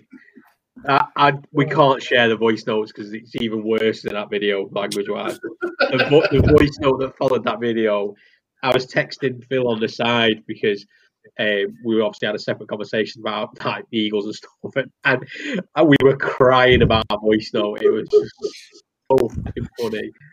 Just kept replaying it over and over again.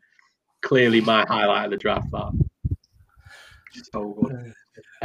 So then it was Miami's second pick next, wasn't it? They went with Jalen Phillips.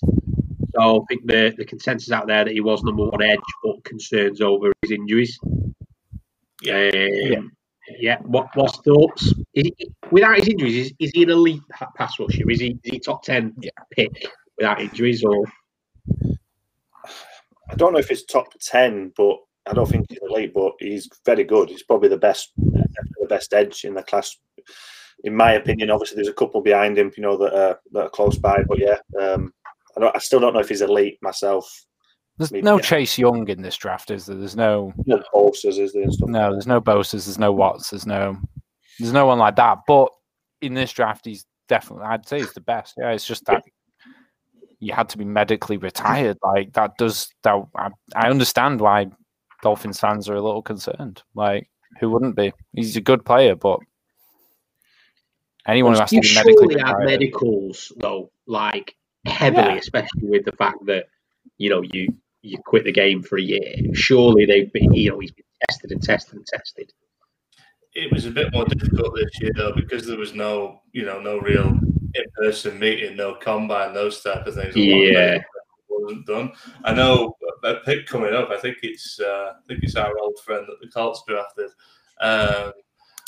There was some doubt about a heart condition he had, and I think the Colts only cleared him about an hour before the draft. So you're taking a bit of a flyer, but I think I like because I seem to remember Phillips was drafted pretty high in both the mocks that we did.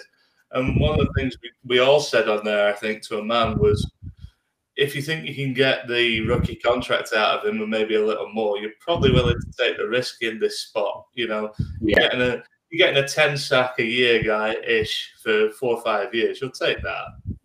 I like this pick. Again, there's a lot of upset Dolphins fans, and I don't really understand why when I look at it. It might, don't get me wrong, this pick has the potential to go wrong if he does get a head injury or something like that. But I think if I'm Miami, I'm happy with that pick. And Flores will use him technically. He's not an idiot. He's good. Yeah. He's good.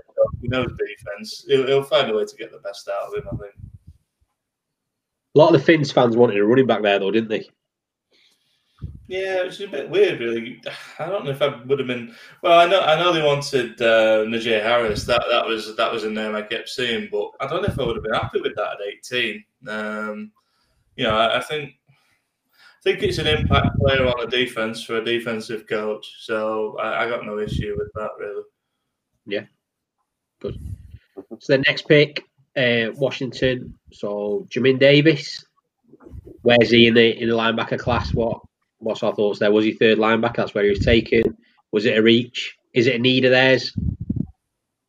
This is where I started to get surprised that Jeremiah Ramoso Kuromoa, or however you pronounce it, was even still on the board. Like, even I guess the Cardinals could make the argument that he should have been gone there. Really, like, it is a surprise he's still not gone. Davis shot up everyone's boards just the last couple of weeks before the draft, especially. Like, that was he was a big mover in the last few weeks. So I don't know if maybe the in-person interviews, he interviewed particularly well, or but I'm not surprised he went in the first in the end, because that's where people started saying he was going to end up. I'm just surprised he went before JOK. Yeah, I think that's it. You know what Bowen says. I'm surprised he went. I've got nothing wrong with him again. I think he's a good player. Probably needs a bit more work in coverage. Work on, but he's definitely got the talent. He's really come on the last couple of years. But yeah, I think just like what Bowen said, I was just surprised that Owusu Karamoa was still there, and they went for Jamin Davis. But it's a good need for Washington. You know, the offensive line, the defensive line is decent. You know, obviously needs some help with linebacker, especially rushing. He's a good rusher. You know, so that'll help him big time. Yeah. Yeah, it feels like another match of coach and player as well. Ron Rivera, obviously, I think he was a linebacker himself, but also a defensive coach. You know, he's developed some guys like Thomas Davis and people like that. I think it makes sense. Like Bones, I'm like Jordan. I was a bit surprised he went here. In fact, I was a lot surprised he went here. So I had to scramble to figure out which. I thought, because at this point it was maybe like 3:30 in the morning, so I was trying to figure out. But I know the name. I couldn't quite put a player to the name. But yeah, all right pick. Perhaps a little early, but nobody will care if he's a solid player if he's a solid player for a long time in Washington. There's a good chance he will be, as long as Rivera's there. Yeah. So then back-to-back NFC East picks. This is where the Giants stepped up after their trade. How do you feel about it? Like, this is your pick, so I guess we interview you a little bit here. Like, What's I personally, I would say you got your first next year on top of the other first, and one of the best slot receivers, if not the best slot receiver in the class. Like, that would be what I'd say. I can't complain about the trade, and I'm not complaining about Tony. I just don't see it as a need. Like, we've got Shep. Like, I think the indications there that they're probably going to move on from Shep at the end of the season. The fact that they've drafted him, but then I do like what Trader Dave and Joe Judge have come out and started saying behind it, is you asked for weapons over and over again for DJ. Well, look what we've given you this offseason. You've got Golladay, you've got Rudolph, you've now got Tony, you've got John Ross. We've given him weapons. I think the biggest thing for the Giants fans is I've said it all along on the pod all offseason and even during the season, is our O-line. And I just find it odd we haven't touched it. But then Trader Dave's come out and just said, well, it's clear that we believe in our O-line more than you guys. So it looks like we're not going to make any improvements there, and we're going to go with it. And I get it. You've got Nick Gates, who played centre. That was, as much as he was a second year, that was his first year at centre. I think he did really well anyway. You've got Lemieux going into his second year, Andrew Thomas going into his second year, Matt Peart going into their second year, Will Hernandez, bit of a letdown. But I do like the look of Tony from what I'm seeing. I think Urban Meyer come out, didn't he? And he said that his heart was broken that the Giants took him there because that was his pick at theirs, which was 25, I think. And I know he mentioned that what they want to do with Etienne with his Percy Harvin role, is he was saying that he saw Tony as the the Percy Harvin. So. And Mart's, with what he's put there, it's clear as day. That is the biggest thing, is with what the Giants have done this offseason, our offense has to get creative, but we've got Jason Garrett in charge.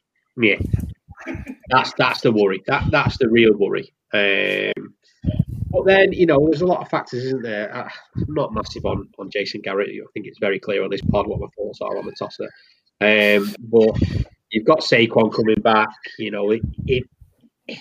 Hopefully he's fit, and then defenses can't just pick right, I'm just going to blitz you every single play, because you've got no one coming out of the backfield, and you've got Goldman, who I like Goldman, but he's just a north to south runner all the time. So you've got different with Saquon. So hopefully that gives Garrett a bit of breathing room, and he can mix up some plays. But yeah, you're not going to find me complaining. I think we did well out of it. I think we had a great draft. But yeah, I think we did really well at the trade back. I'm not bothered about Tony coming in. I didn't see it as a need, but I'll take it. I will take it. I'm interested to see, because of looking at his tape and his highlights, he just looked like they call him the human. Is it human controller or something? Human gadget? Human joystick. That's it. Yeah. Some of the stuff I've seen is just ridiculous. But then again, I just don't know what division do the Gators play in. Do they play against any ACC? They play in the ACC. So is that a good quality division? Because some of the tackles he was breaking through, I was like, Jesus Christ, like that's just stupid. He should be brought down. So I don't want his tape to flatter him, but we'll see. Yeah, I'm same as Mark. I probably would have gone Elijah Moore if you're looking for a slot, but it's like I was saying before we came on. To the guys, if that's your guy, if that's the guy you love, then you go draft him. Like, maybe it's a bit high in my opinion, but I'll never I'll say that I'm not. I would have someone in front of someone, but I'll never slate someone until I see him for 2 or 3 years. Yeah, if that's your guy. Let's go see him play, and let's see what he can do for you, and then we'll talk about it after 3 years if he's a bad pick. That's how I look at it anyway in a draft. Yeah, when I've listened to everyone and all the pundits, and I've not heard one person say it was a bad pick. And I think Baldy's done some tape on him, and he was saying he was easily the 4th wide receiver. You look at Urban Meyer saying he wanted him. You hear good things, which is always great. In that you sit there and you go, right, okay, must be an alright pick. Like I said, I wasn't overly fussed. Like, I was laughing in the group, like, fucking hell, of course the Giants. What a surprise! Because I just don't see it as a need. I saw O-line as our biggest need, massive. But then you didn't have Darasaur or Leatherwood there. But yeah, we didn't. There weren't the bigger names there at 20. So would we have gone for Tevin Jenkins? Well, clearly we're not. Tony must have been the guy. I know they were after Devontae Smith. He was clear as day we were taking him at 11, which is why the Eagles jumped up. So yeah, I mean, like I said, I can't complain. I'm fine with it. The biggest thing was getting the extra drafts next year, and also we did well this year because obviously we only had 6 picks, so we got an extra pick this year, which we used to trade up in the 3rd and pick up Allen Robinson. So yeah, I'm fine with it. I think for me, I probably had him early 2nd, but it's not that big a leap from. I'm kind of with Jordan on this. It's not that big of a leap from where you took him to where I thought he would go. He's the classic back end of round 1, start of round 2 sort of player. There were probably, like Mark says, there might have been better options for that position, but I don't know. I didn't. This is one of those, and we talked about it a little in the group as well with regards to Leatherwood. Sometimes when you look at it the day after, you're a bit less, rather than the instant reaction where you're like, oh, why did they do that? Which was kind of how I reacted to the Giants pick. When I thought about it afterwards, I thought, actually, he's a borderline 1st round guy. I think it was all right. But at the end of the day, whoever's at the Giants, it's going to depend on Daniel Jones. So, that's the other side to it that people don't talk about sometimes with these receivers. Yeah, they got to get on the field, they got to get separation, all those things, but they also need a QB that's going to find him consistently. You talked about that with Jerry Jeudy last week with Drew Lock. We know how good Jerry Jeudy is, but he ain't going to look it while he's got Drew Lock on the centre. Similarly, at the Giants, unless Jones takes a step forward, some of these guys probably ain't going to look that good. But I think he can do. But Jason Garrett, as you said, is the concern. The thing is with DJ, he gets a lot of stick because of his turnovers, and I'll never defend him on that. But he's an accurate QB. He's a very accurate QB. He's up there on the plus 20 yards. He was top 3. He's a good QB, but he needs the tools, and that's what they've said. Is we've been asking over and over again all last season. You need to give him the tools. To be fair, a lot of us were talking about get us a big body receiver, which we got in Golladay, and then the rest we want the O-line. They've not done that. They've gone, we'll give you Golladay. We'll also get you a tight end that can catch, and gone for Rudolph. and now we're going to give Gadget Man as well. But probably, I think the consensus is 20 for a Gadget Man's probably a reach. Will he start next year? Would I start him over Shep? Probably not. So we might see him more as a punt returner. And then when you look at that and you're going, well, you've drafted a fucking punt returner for first round. Probably not the best, is it?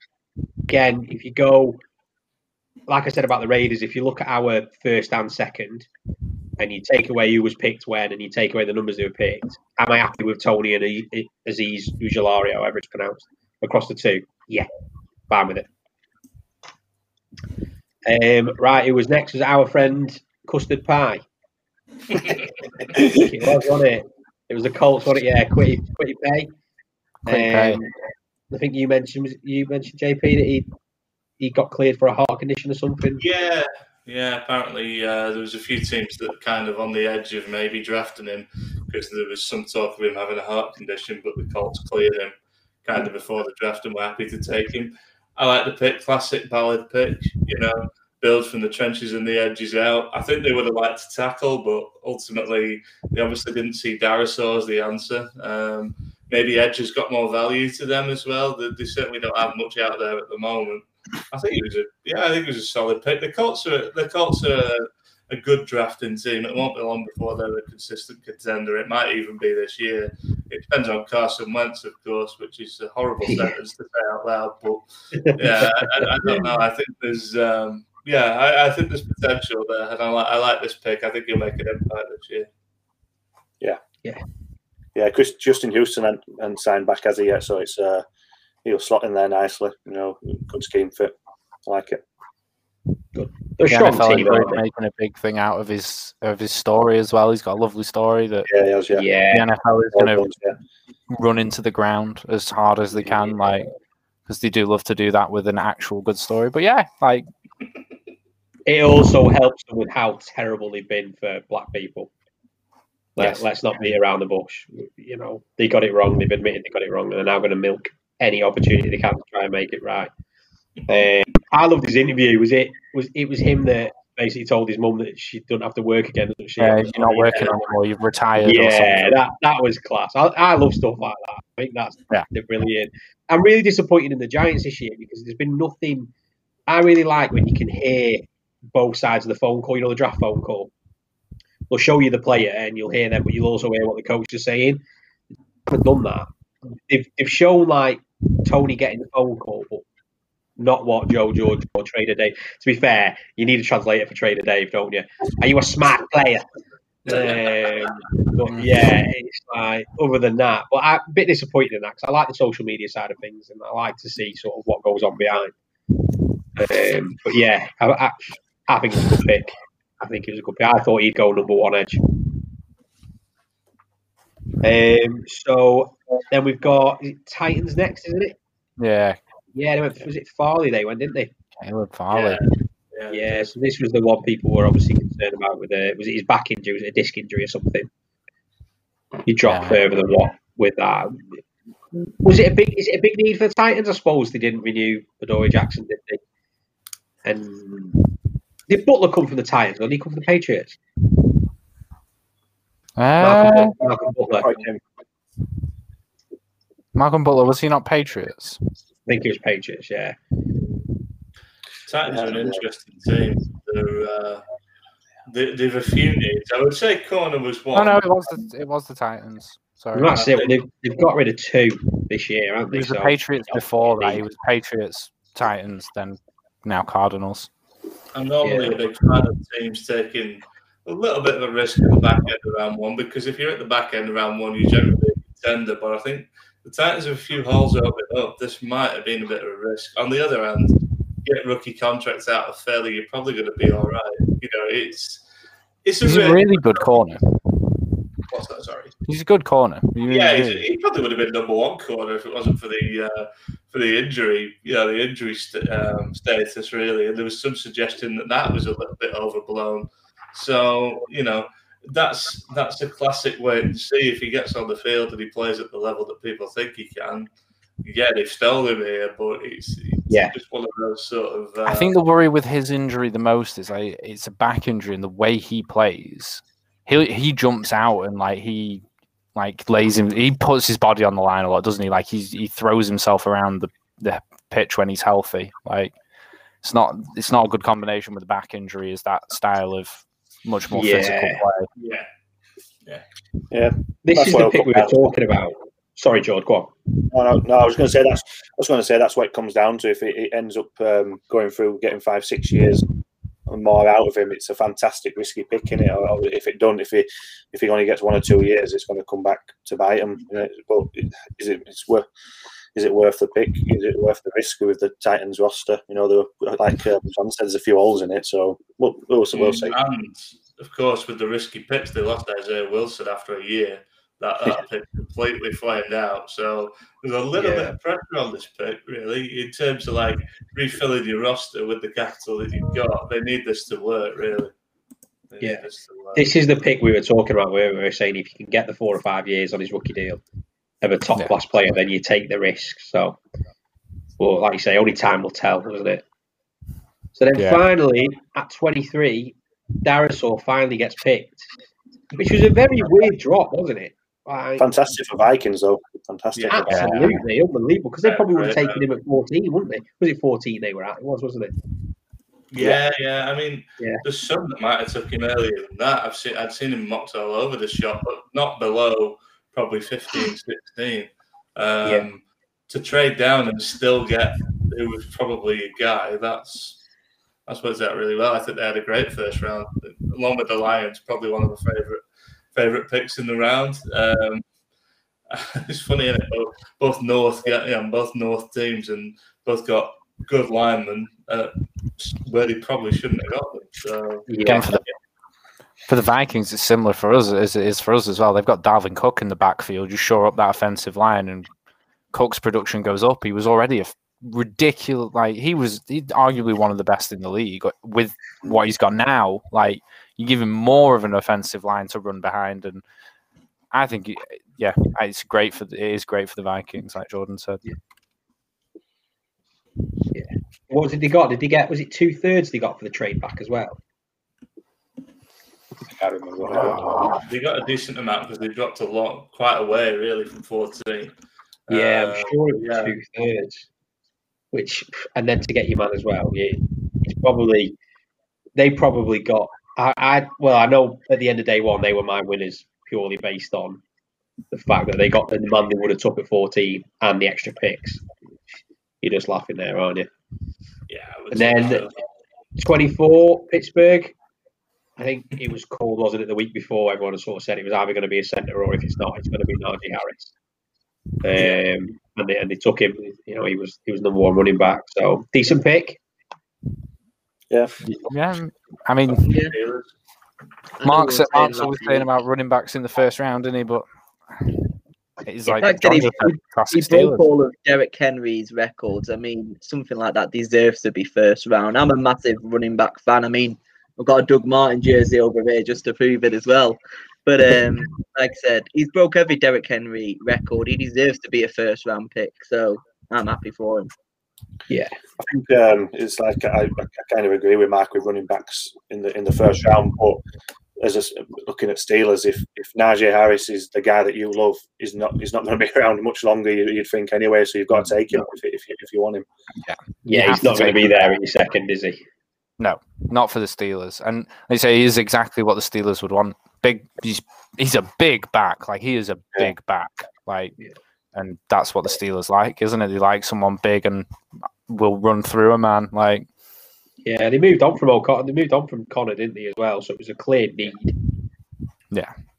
Good pick. And then back-to-back running backs because it was Etienne next, wasn't it? Yeah. We touched on this a bit earlier, I guess. Yeah. I think at the time I was surprised, but when obviously the draft went on over the few days, they addressed the areas that I thought they were going to address with this pick. So it didn't look that bad in the long run, but obviously at the time I was a bit intrigued by it, the trade up especially. Yeah. The trade up, sorry, the trade thing. Sorry. Yeah. Yeah, because what they were really struggling at DB, weren't they? Jacks. Who was it they Yeah. took in the second? Was it Tyson Campbell they took one in the second? Yes, at the top of the second. Yeah, so like you say, I suppose it sorts itself out eventually, doesn't it? And then, this is it. Browns 26, Greg Newsome the second. Good pick, or their biggest lead, or Yeah, I was a big fan of his. We had him mocked around here. I think most of us only going to the Saints. So he's actually gone slightly earlier. But I did think about putting him in for Cleveland. There's a lot of unproven guys there at DB for Cleveland. I suppose they've added one more, really. But added a first-round talent is never a bad idea. I really like what the Browns did. I think Jordan said that. I really like what the Browns did overall, but this was a good start. Surprisingly for the Browns, a sensible pick. I think that was the most pleasing part. Ooh. Times are changing, aren't they? Ask your question, man, in the chat. Do it. Yeah. Ask your question, man, in the chat. Or man or woman or dog. Or dog. Yeah, true. Come on, doggo. Just cover all my bases. Won't throw you ball. Whilst we're waiting for that, here we go. I'd love to know who that is. Oh, Jesus Christ. Maybe that dog really likes the smell of diapers. Probably. Do you like the smell of diapers? I mean, I've had a child, so I know what they're like. Love it. Best smell in the world. Oh, God. Oh shit, it's got weird. Moving on. Swiftly moving on. Pick 27. You really like the pick, don't you, Jordan? You want that? Bateman to Ravens. Bateman, yeah. I think it helped Ravens that they had two, obviously the trade with Kansas City, they gave them two options at back of round one. Yeah. And I'm saying the luxury, but they could be open to where they went. And Rashad Bateman is obviously a need, wide receiver, a need to help Lamar. And he does a lot of stuff well, especially in the red zone. He gets off, his route running is really good, especially in the red zone. So in tight areas, he just seems to be able to get like a couple of yards easily. Yeah. So I like him. A few dropped issues, but something he can work on. He's a good outside receiver as well, which Baltimore haven't had for Lamar really either. Like he's going to be good at being deep and out on the edge of the field kind of plays and stuff like that, isn't he? Like Lamar hasn't had that, and it could be part of the reason that the Baltimore Ravens have been a sort of nearly their team that need just that little bit extra to tip them over. Yeah, you always need that threat on the outside, don't you? I think he's a real good candidate to be that. There's a bit of clean-up work to do, like George said. They've a bit of habit of dropping. It's a bit of a habit of dropping passes, and also we need to see how they scheme him into the offense, because it's not, like you said, Bonds, it's not something they've been used to. But I think it was a good pick. Like you said as well, there's a potential for a bit of luxury there because they got 2 first-round picks. They've definitely picked first-round talent. It's just where he fits in there. I think people were shocked at this point Elijah Moore was still there as well. Especially with, like Mark said before, he would have had him over Tony. So for Tony and then, Bateman to go as well ahead of Moore, I think people were a bit shocked by that. But I think Bateman offers a very different skill set to, the Ravens don't need what. There you go. Yeah. I don't think that the Ravens need necessarily what Moore offers. They needed more what Bateman offers them. And Mark said something in the chat. Bateman, best thing about Bateman is his release. He can beat press coverage, which that division's got a lot of press coverage, doesn't it? That's quite a popular defensive strategy in that division. It's the thing about Lamar, isn't it?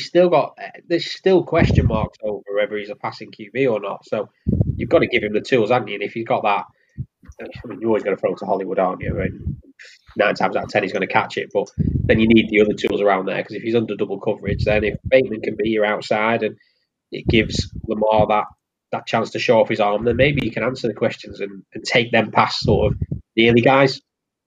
Tough division, tough conference to do it in.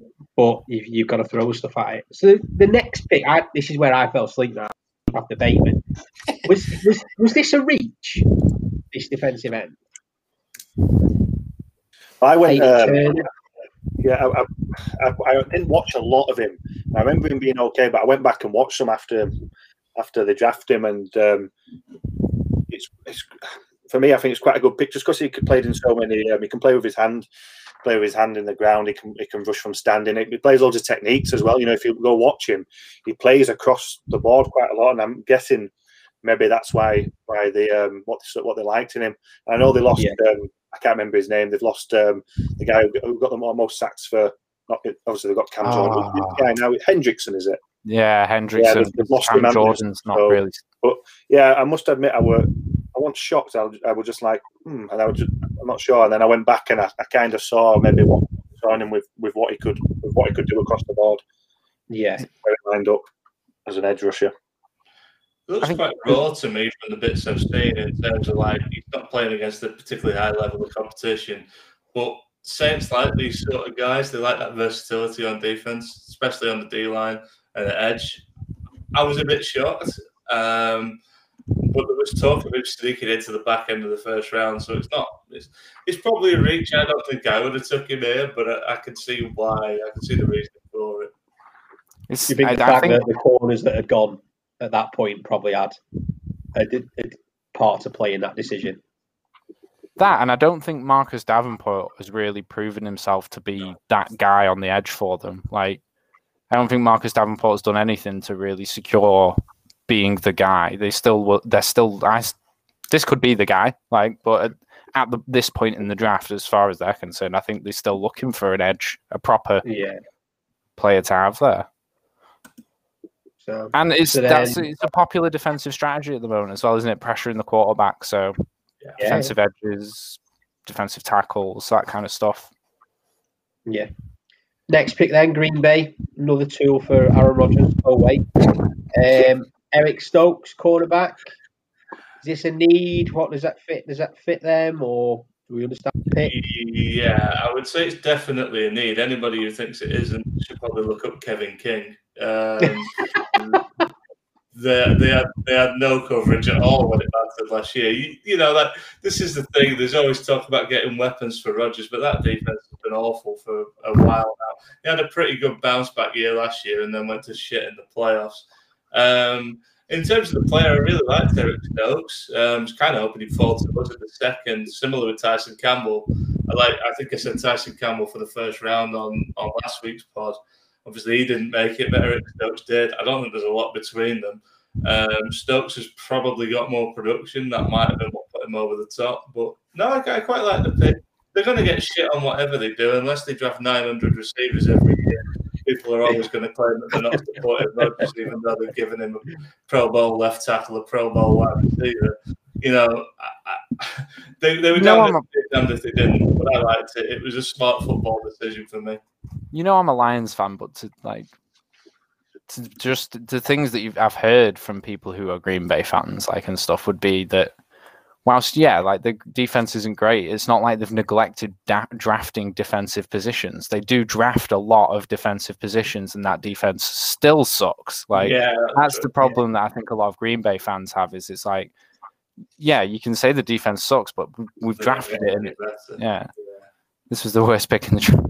Yeah, I mean, 3-year starter. I mean, that's a reasonably fair comment. I like Samuel Jr. as well. I was surprised Asante Samuel wasn't taken there, by this point, to be honest. But I don't think he's a bad corner, but I think Green Bay have done it enough times now, and it's still not working. I don't know. Keep throwing shit at a wall, and something will stick eventually. But then I'm happy for them to suck. They can carry on sucking. Yeah. Get Rodgers out of the division as well. Oh yeah, they're really terrible. Yeah. Play Jordan Love. Have him as your starting quarterback. Get rid of Rodgers. It'll be fine. I'm happy with that. Yeah. Then is Bills next, wasn't it? Gregory Rousseau. So one of the other edge classes. Is it a need? Do you think that's where they should have gone? And we think it's the right pick? I didn't really think they had any needs. I think they were in a nice position where they could take the best guy they wanted. Again, it's a bit like what Bones said a couple of picks ago. There's a strategy there to pressure the quarterback. Rousseau, I didn't actually know if he would make it in the first round because he tested quite badly. But I suppose back end of the first round, you probably take that risk. Yeah, I didn't think it was a bad pick. Don't know what you thought of him, Jordan. No, I don't. I, like you said, I think Mike said it a while back as well that he didn't test the best, but he's only just gone 21. I think he's the. I don't know about the rest of the edges, but he's definitely the youngest edge, in the first round. So there's probably a lot that they could do with him, But yeah, I think same as you. I don't know if Bill's had any needs, to be honest with you. So yeah. Didn't he put something like £20 on, and people thought he was struggling with it, and that's why he dropped a bit on people's boards?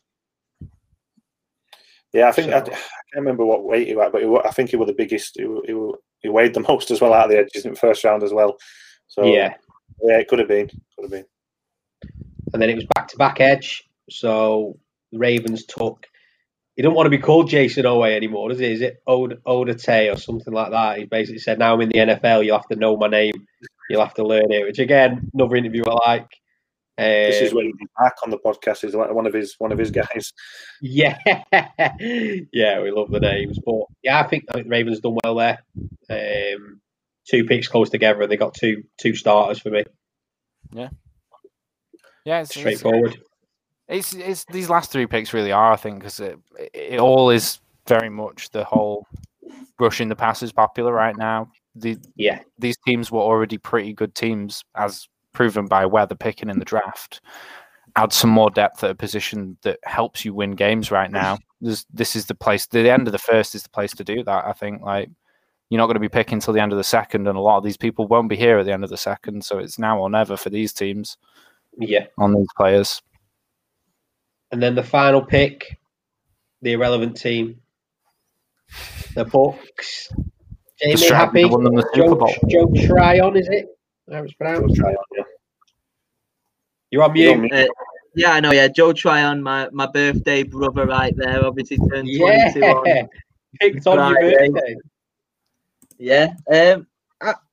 We said it a few weeks ago. I mean, there's not much you could do to improve the team. Like I said, slightly biased, but we have a pretty perfect team. What I wanted was backup quarterback Kyle Trask. Didn't get him in the first, but we did get him in the second, didn't we? We fucking got him, boys. I don't care, that's 4 F words, but we got him. I mean, I wanted Kyle Trask. Everyone was saying, no, you don't need him. I was like, I want him. Don't care. Want him. 2 years behind Brady. Absolutely love it. Again, you were talking about earlier on saying put them behind the quarterback for a few years and then bring them in. Why can't we do that with Kyle Trask? They did it with Rodgers. They did it with Brett Favre, obviously, and look how that turned out. So I'm excited for it. I'm happy we got Kyle Trask. I got what I wanted. It was a happy birthday for me, weren't it? So, but with Joe Tryon, like I said, is a young edge. He's 22. I think the only thing we don't know a lot about him because he didn't play last year. He had no football last year because his season was suspended. So he's only really had his freshman and his sophomore year. So I don't know. Like I said, looking at all your mock drafts, I don't know if you can correct me if I'm here wrong, Bones, but didn't really see his name come up a lot. He snuck up late, didn't he, in the boards? Yeah. He was one of those. He was one of those the last couple of weeks. Just started hearing more and more about him. But I think for Tampa, like I say, it's that same strategy again, and it's the strategy that won them the Super Bowl. Like it, we all watched the Super Bowl. That Super Bowl was won by Tampa's defense. Like it, more depth at that position is not bad for Tampa. Like Jamie said, they brought everyone back again. They don't have including Antonio Brown over the last week as well. Including Antonio Brown. Like they don't have any desperate needs. They just won the Super Bowl with that exact lineup. So depth at a position that won them the game. Yeah. I've got my Huskies hat on here, seeing as though that is my college team, seeing as though they're not far from Seattle. like you said, he didn't play last year, but in 2019, I liked him. I probably had him early second round. I didn't. But like Bones said, there was talk of him coming in, sneaking into the first round. But yeah, I like him. Obviously, we're not seeing him in 2020. We don't know what we're going to get. But 2019, he was a beast. He was really good. He reminds me a bit of Pierre Paul that you've got at the moment. He really is a bully. Like when he's rushing, as a bull rusher, and he's in his first step, off the line and stuff to get round. He is really, really good. Well, in 2019, he was really good. We're just obviously this is the thing with people who've opted out of 2020. Hopefully they carry on improving. And there's no fall off from the 2020 season if there would have been any. But yeah, he's a good player, like you say. Just doing a good position, Bucks. Just pick what you want, don't you? Yeah, I think a lot of what shot those kind of players up the board as well, just while we're on it, is like the ones that didn't play last year. A lot of it did come down to like interviews and what they'd been doing with that year. Like, so the ones who, when they interviewed me, so what have you done with the year off? Were like, I've been in the gym every day. I've been training as hard as I would have been, even if I'd been playing, if not harder than if I would have been had I been playing. Like, those are the kind of guys that climbed up very quickly, I think, this year, because there is so little information on them. Like, you've got to base it on mentality, and if they've got that work more. Like, this is when they're unsupervised. Like, you got a lot of college players who've spent their whole life with coaches stood over their back saying, do this, do that, do this, do that. Like, these guys, while still at a college age, had a whole year off and worked their asses off to get to the NFL. Like, they're the players you want to draft. That mentality alone is a good mentality, even if you don't know enough about the play. I think that'll sell you on a guy. Yeah, I like it. So obviously that's all 32 picks discussed. Another long episode, so thanks for those that stuck around. Before we go, our three panel experts, I want from you biggest winner on day one, best pick, and biggest reach. I think we all know who that's going to be. Consensus. So, JP, biggest winner day one. Well, biggest winner, probably the Vikings, I think, because of being able to trade down and still get their guy. You could also chuck in a Jaguars possibly, because ultimately they got the best player in the draft. But yeah, I think if we're going outside of that, probably the Vikes, I think. Yeah. Best pick? I'm going to stick with what I said very early on. Feels like about 9 hours ago now. Sewell to the Lions. I think that was a great pick. There's no way they would have expected him to be there at 7, and I think going to set him up for a decade or more. So yeah, I'll go with that. And then biggest reach? It can't really not be Leatherwood, can it? So we'll stick with Leatherwood. Brilliant. No, JP. George, biggest winner? Day one winner? Yeah, same as John. I think just how it panned out with the trade back. I think Vikings had a good first round. Obviously, like you said, Jaguars knowing what you know on second round, but definitely Vikings. Yeah, best pick. Just to be different, like obviously I do like John, but I think Kyle Pitts for Falcons.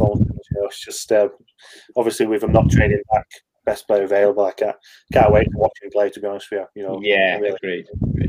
The biggest reach for you? You don't have to be different. I was looking before John said it. Can I go for something different, just to be different? And I can't. It's like Leatherwood. Brilliant. And then Bones, day one winner, general consensus. Vikings. I think. Yeah, if I was going to go and try and be different, like I'd say the next closest would maybe be the Giants getting an extra round 1 next year and still getting a good receiver this draft. Like, I don't think that's a bad go for them. Because this just on round 1 alone, this is like overall draft. I think it'd be slightly different, but best pick. I'm gonna be different again, and I hate to do this because if the team it is, but. I think the Patriots got a really good pick at 15. Like, I think that's a good pick. As much as I don't like to give the Patriots any credit because it's the Patriots, like that is a good pick at 15. And then the reach, biggest reach. I mean, it's Leatherwood, isn't it? Like, What can I say that Mark hasn't already said for us? Yeah. So yeah, like I say, thanks again for coming on, guys. Thanks to everyone that stuck with us, and the real guys that have asked questions, not dogs. And you'll probably be seeing similar faces regularly for the off season. We want to discuss divisional breakdowns post draft. You know, how we think it compares, and obviously when the OTA start and stuff like that, we'll start diving a bit deeper and trying to fill everyone with the optimism that we're getting, that will clearly get shattered when the Giants go 0-16. But yeah, we're going to try and bring content. 0-17, yeah, sorry, yeah. We're going to do that. Yeah, Lions and the Browns, the only two teams in history to go 0-16 now, officially. No one can ever do it but us and the Browns. But yeah, we'll try and bring you as much content as possible, because I know it's hard. We've got a long 4 months now. And I think Mark said it in the group earlier. It's your 4 months of bullshit as well, when you're getting fed all sorts of crap. This player is going to be the best thing since sliced bread. So we'll try and give honest opinions, and yeah, we'll go from there until the season starts, obviously, and then you'll get. It's probably been better this week without having Matt on and his grumpy ways, if we're honest. But we'll try and bring some good looks back next week. Whoa.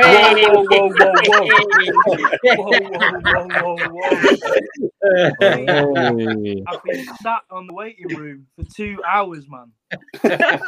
No. I thought you were dead. And the thanks I get is, it's good that Matt's not been on. In Patriots best pick, Bones, I used to like you, and then you said Leatherwood was a reach. We're done, mate. We're done. Welcome, Matt. No, not welcome. The streak's still alive. It's not broken. Yeah, he's here. Triple award-winning podcast host is here.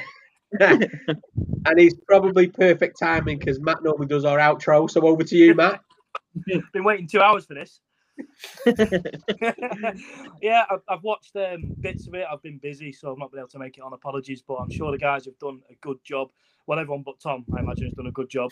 Yeah, as usual, follow us, as those that are watching can see, at Third Short Pod. Those that are listening, why you're not watching, we're live. We're better than that. Yeah, I hope you've enjoyed it. As Tom was saying, then you're going to see more of Jordan, Bones, and JP, as well as Mark as well. We've got some exciting things coming up. I've enjoyed watching the bits. I've been really busy doing absolutely nothing but playing my bollocks, but it's been good to watch and not be involved, because the last 2 weeks with the draft episodes we've done, I think me and Tom have taken more of a back seat, and I've enjoyed watching the three guys and Mark as well talk, and the passion really comes through. And I think I texted JP earlier and said I think it works really well. So we're excited for what's going to come in the next few weeks, and I'll have to watch the whole episode back, because I don't know what else was said about me. Nothing, mate. Nothing. Nothing. I'm not that important, am I? Outrageous. No, yeah, cheers, mate. So yeah, same time next week, I think. To be fair, we plan these episodes probably half an hour before they go live. So yeah, we'll see who we've got available. As Shanahan said, we don't know what could happen between now and then. Fortunately, Matt has risen from the dead, and he's managed to keep the streak alive, Mr. Undertaker. But yeah, we'll see you next week, guys. Thanks very much.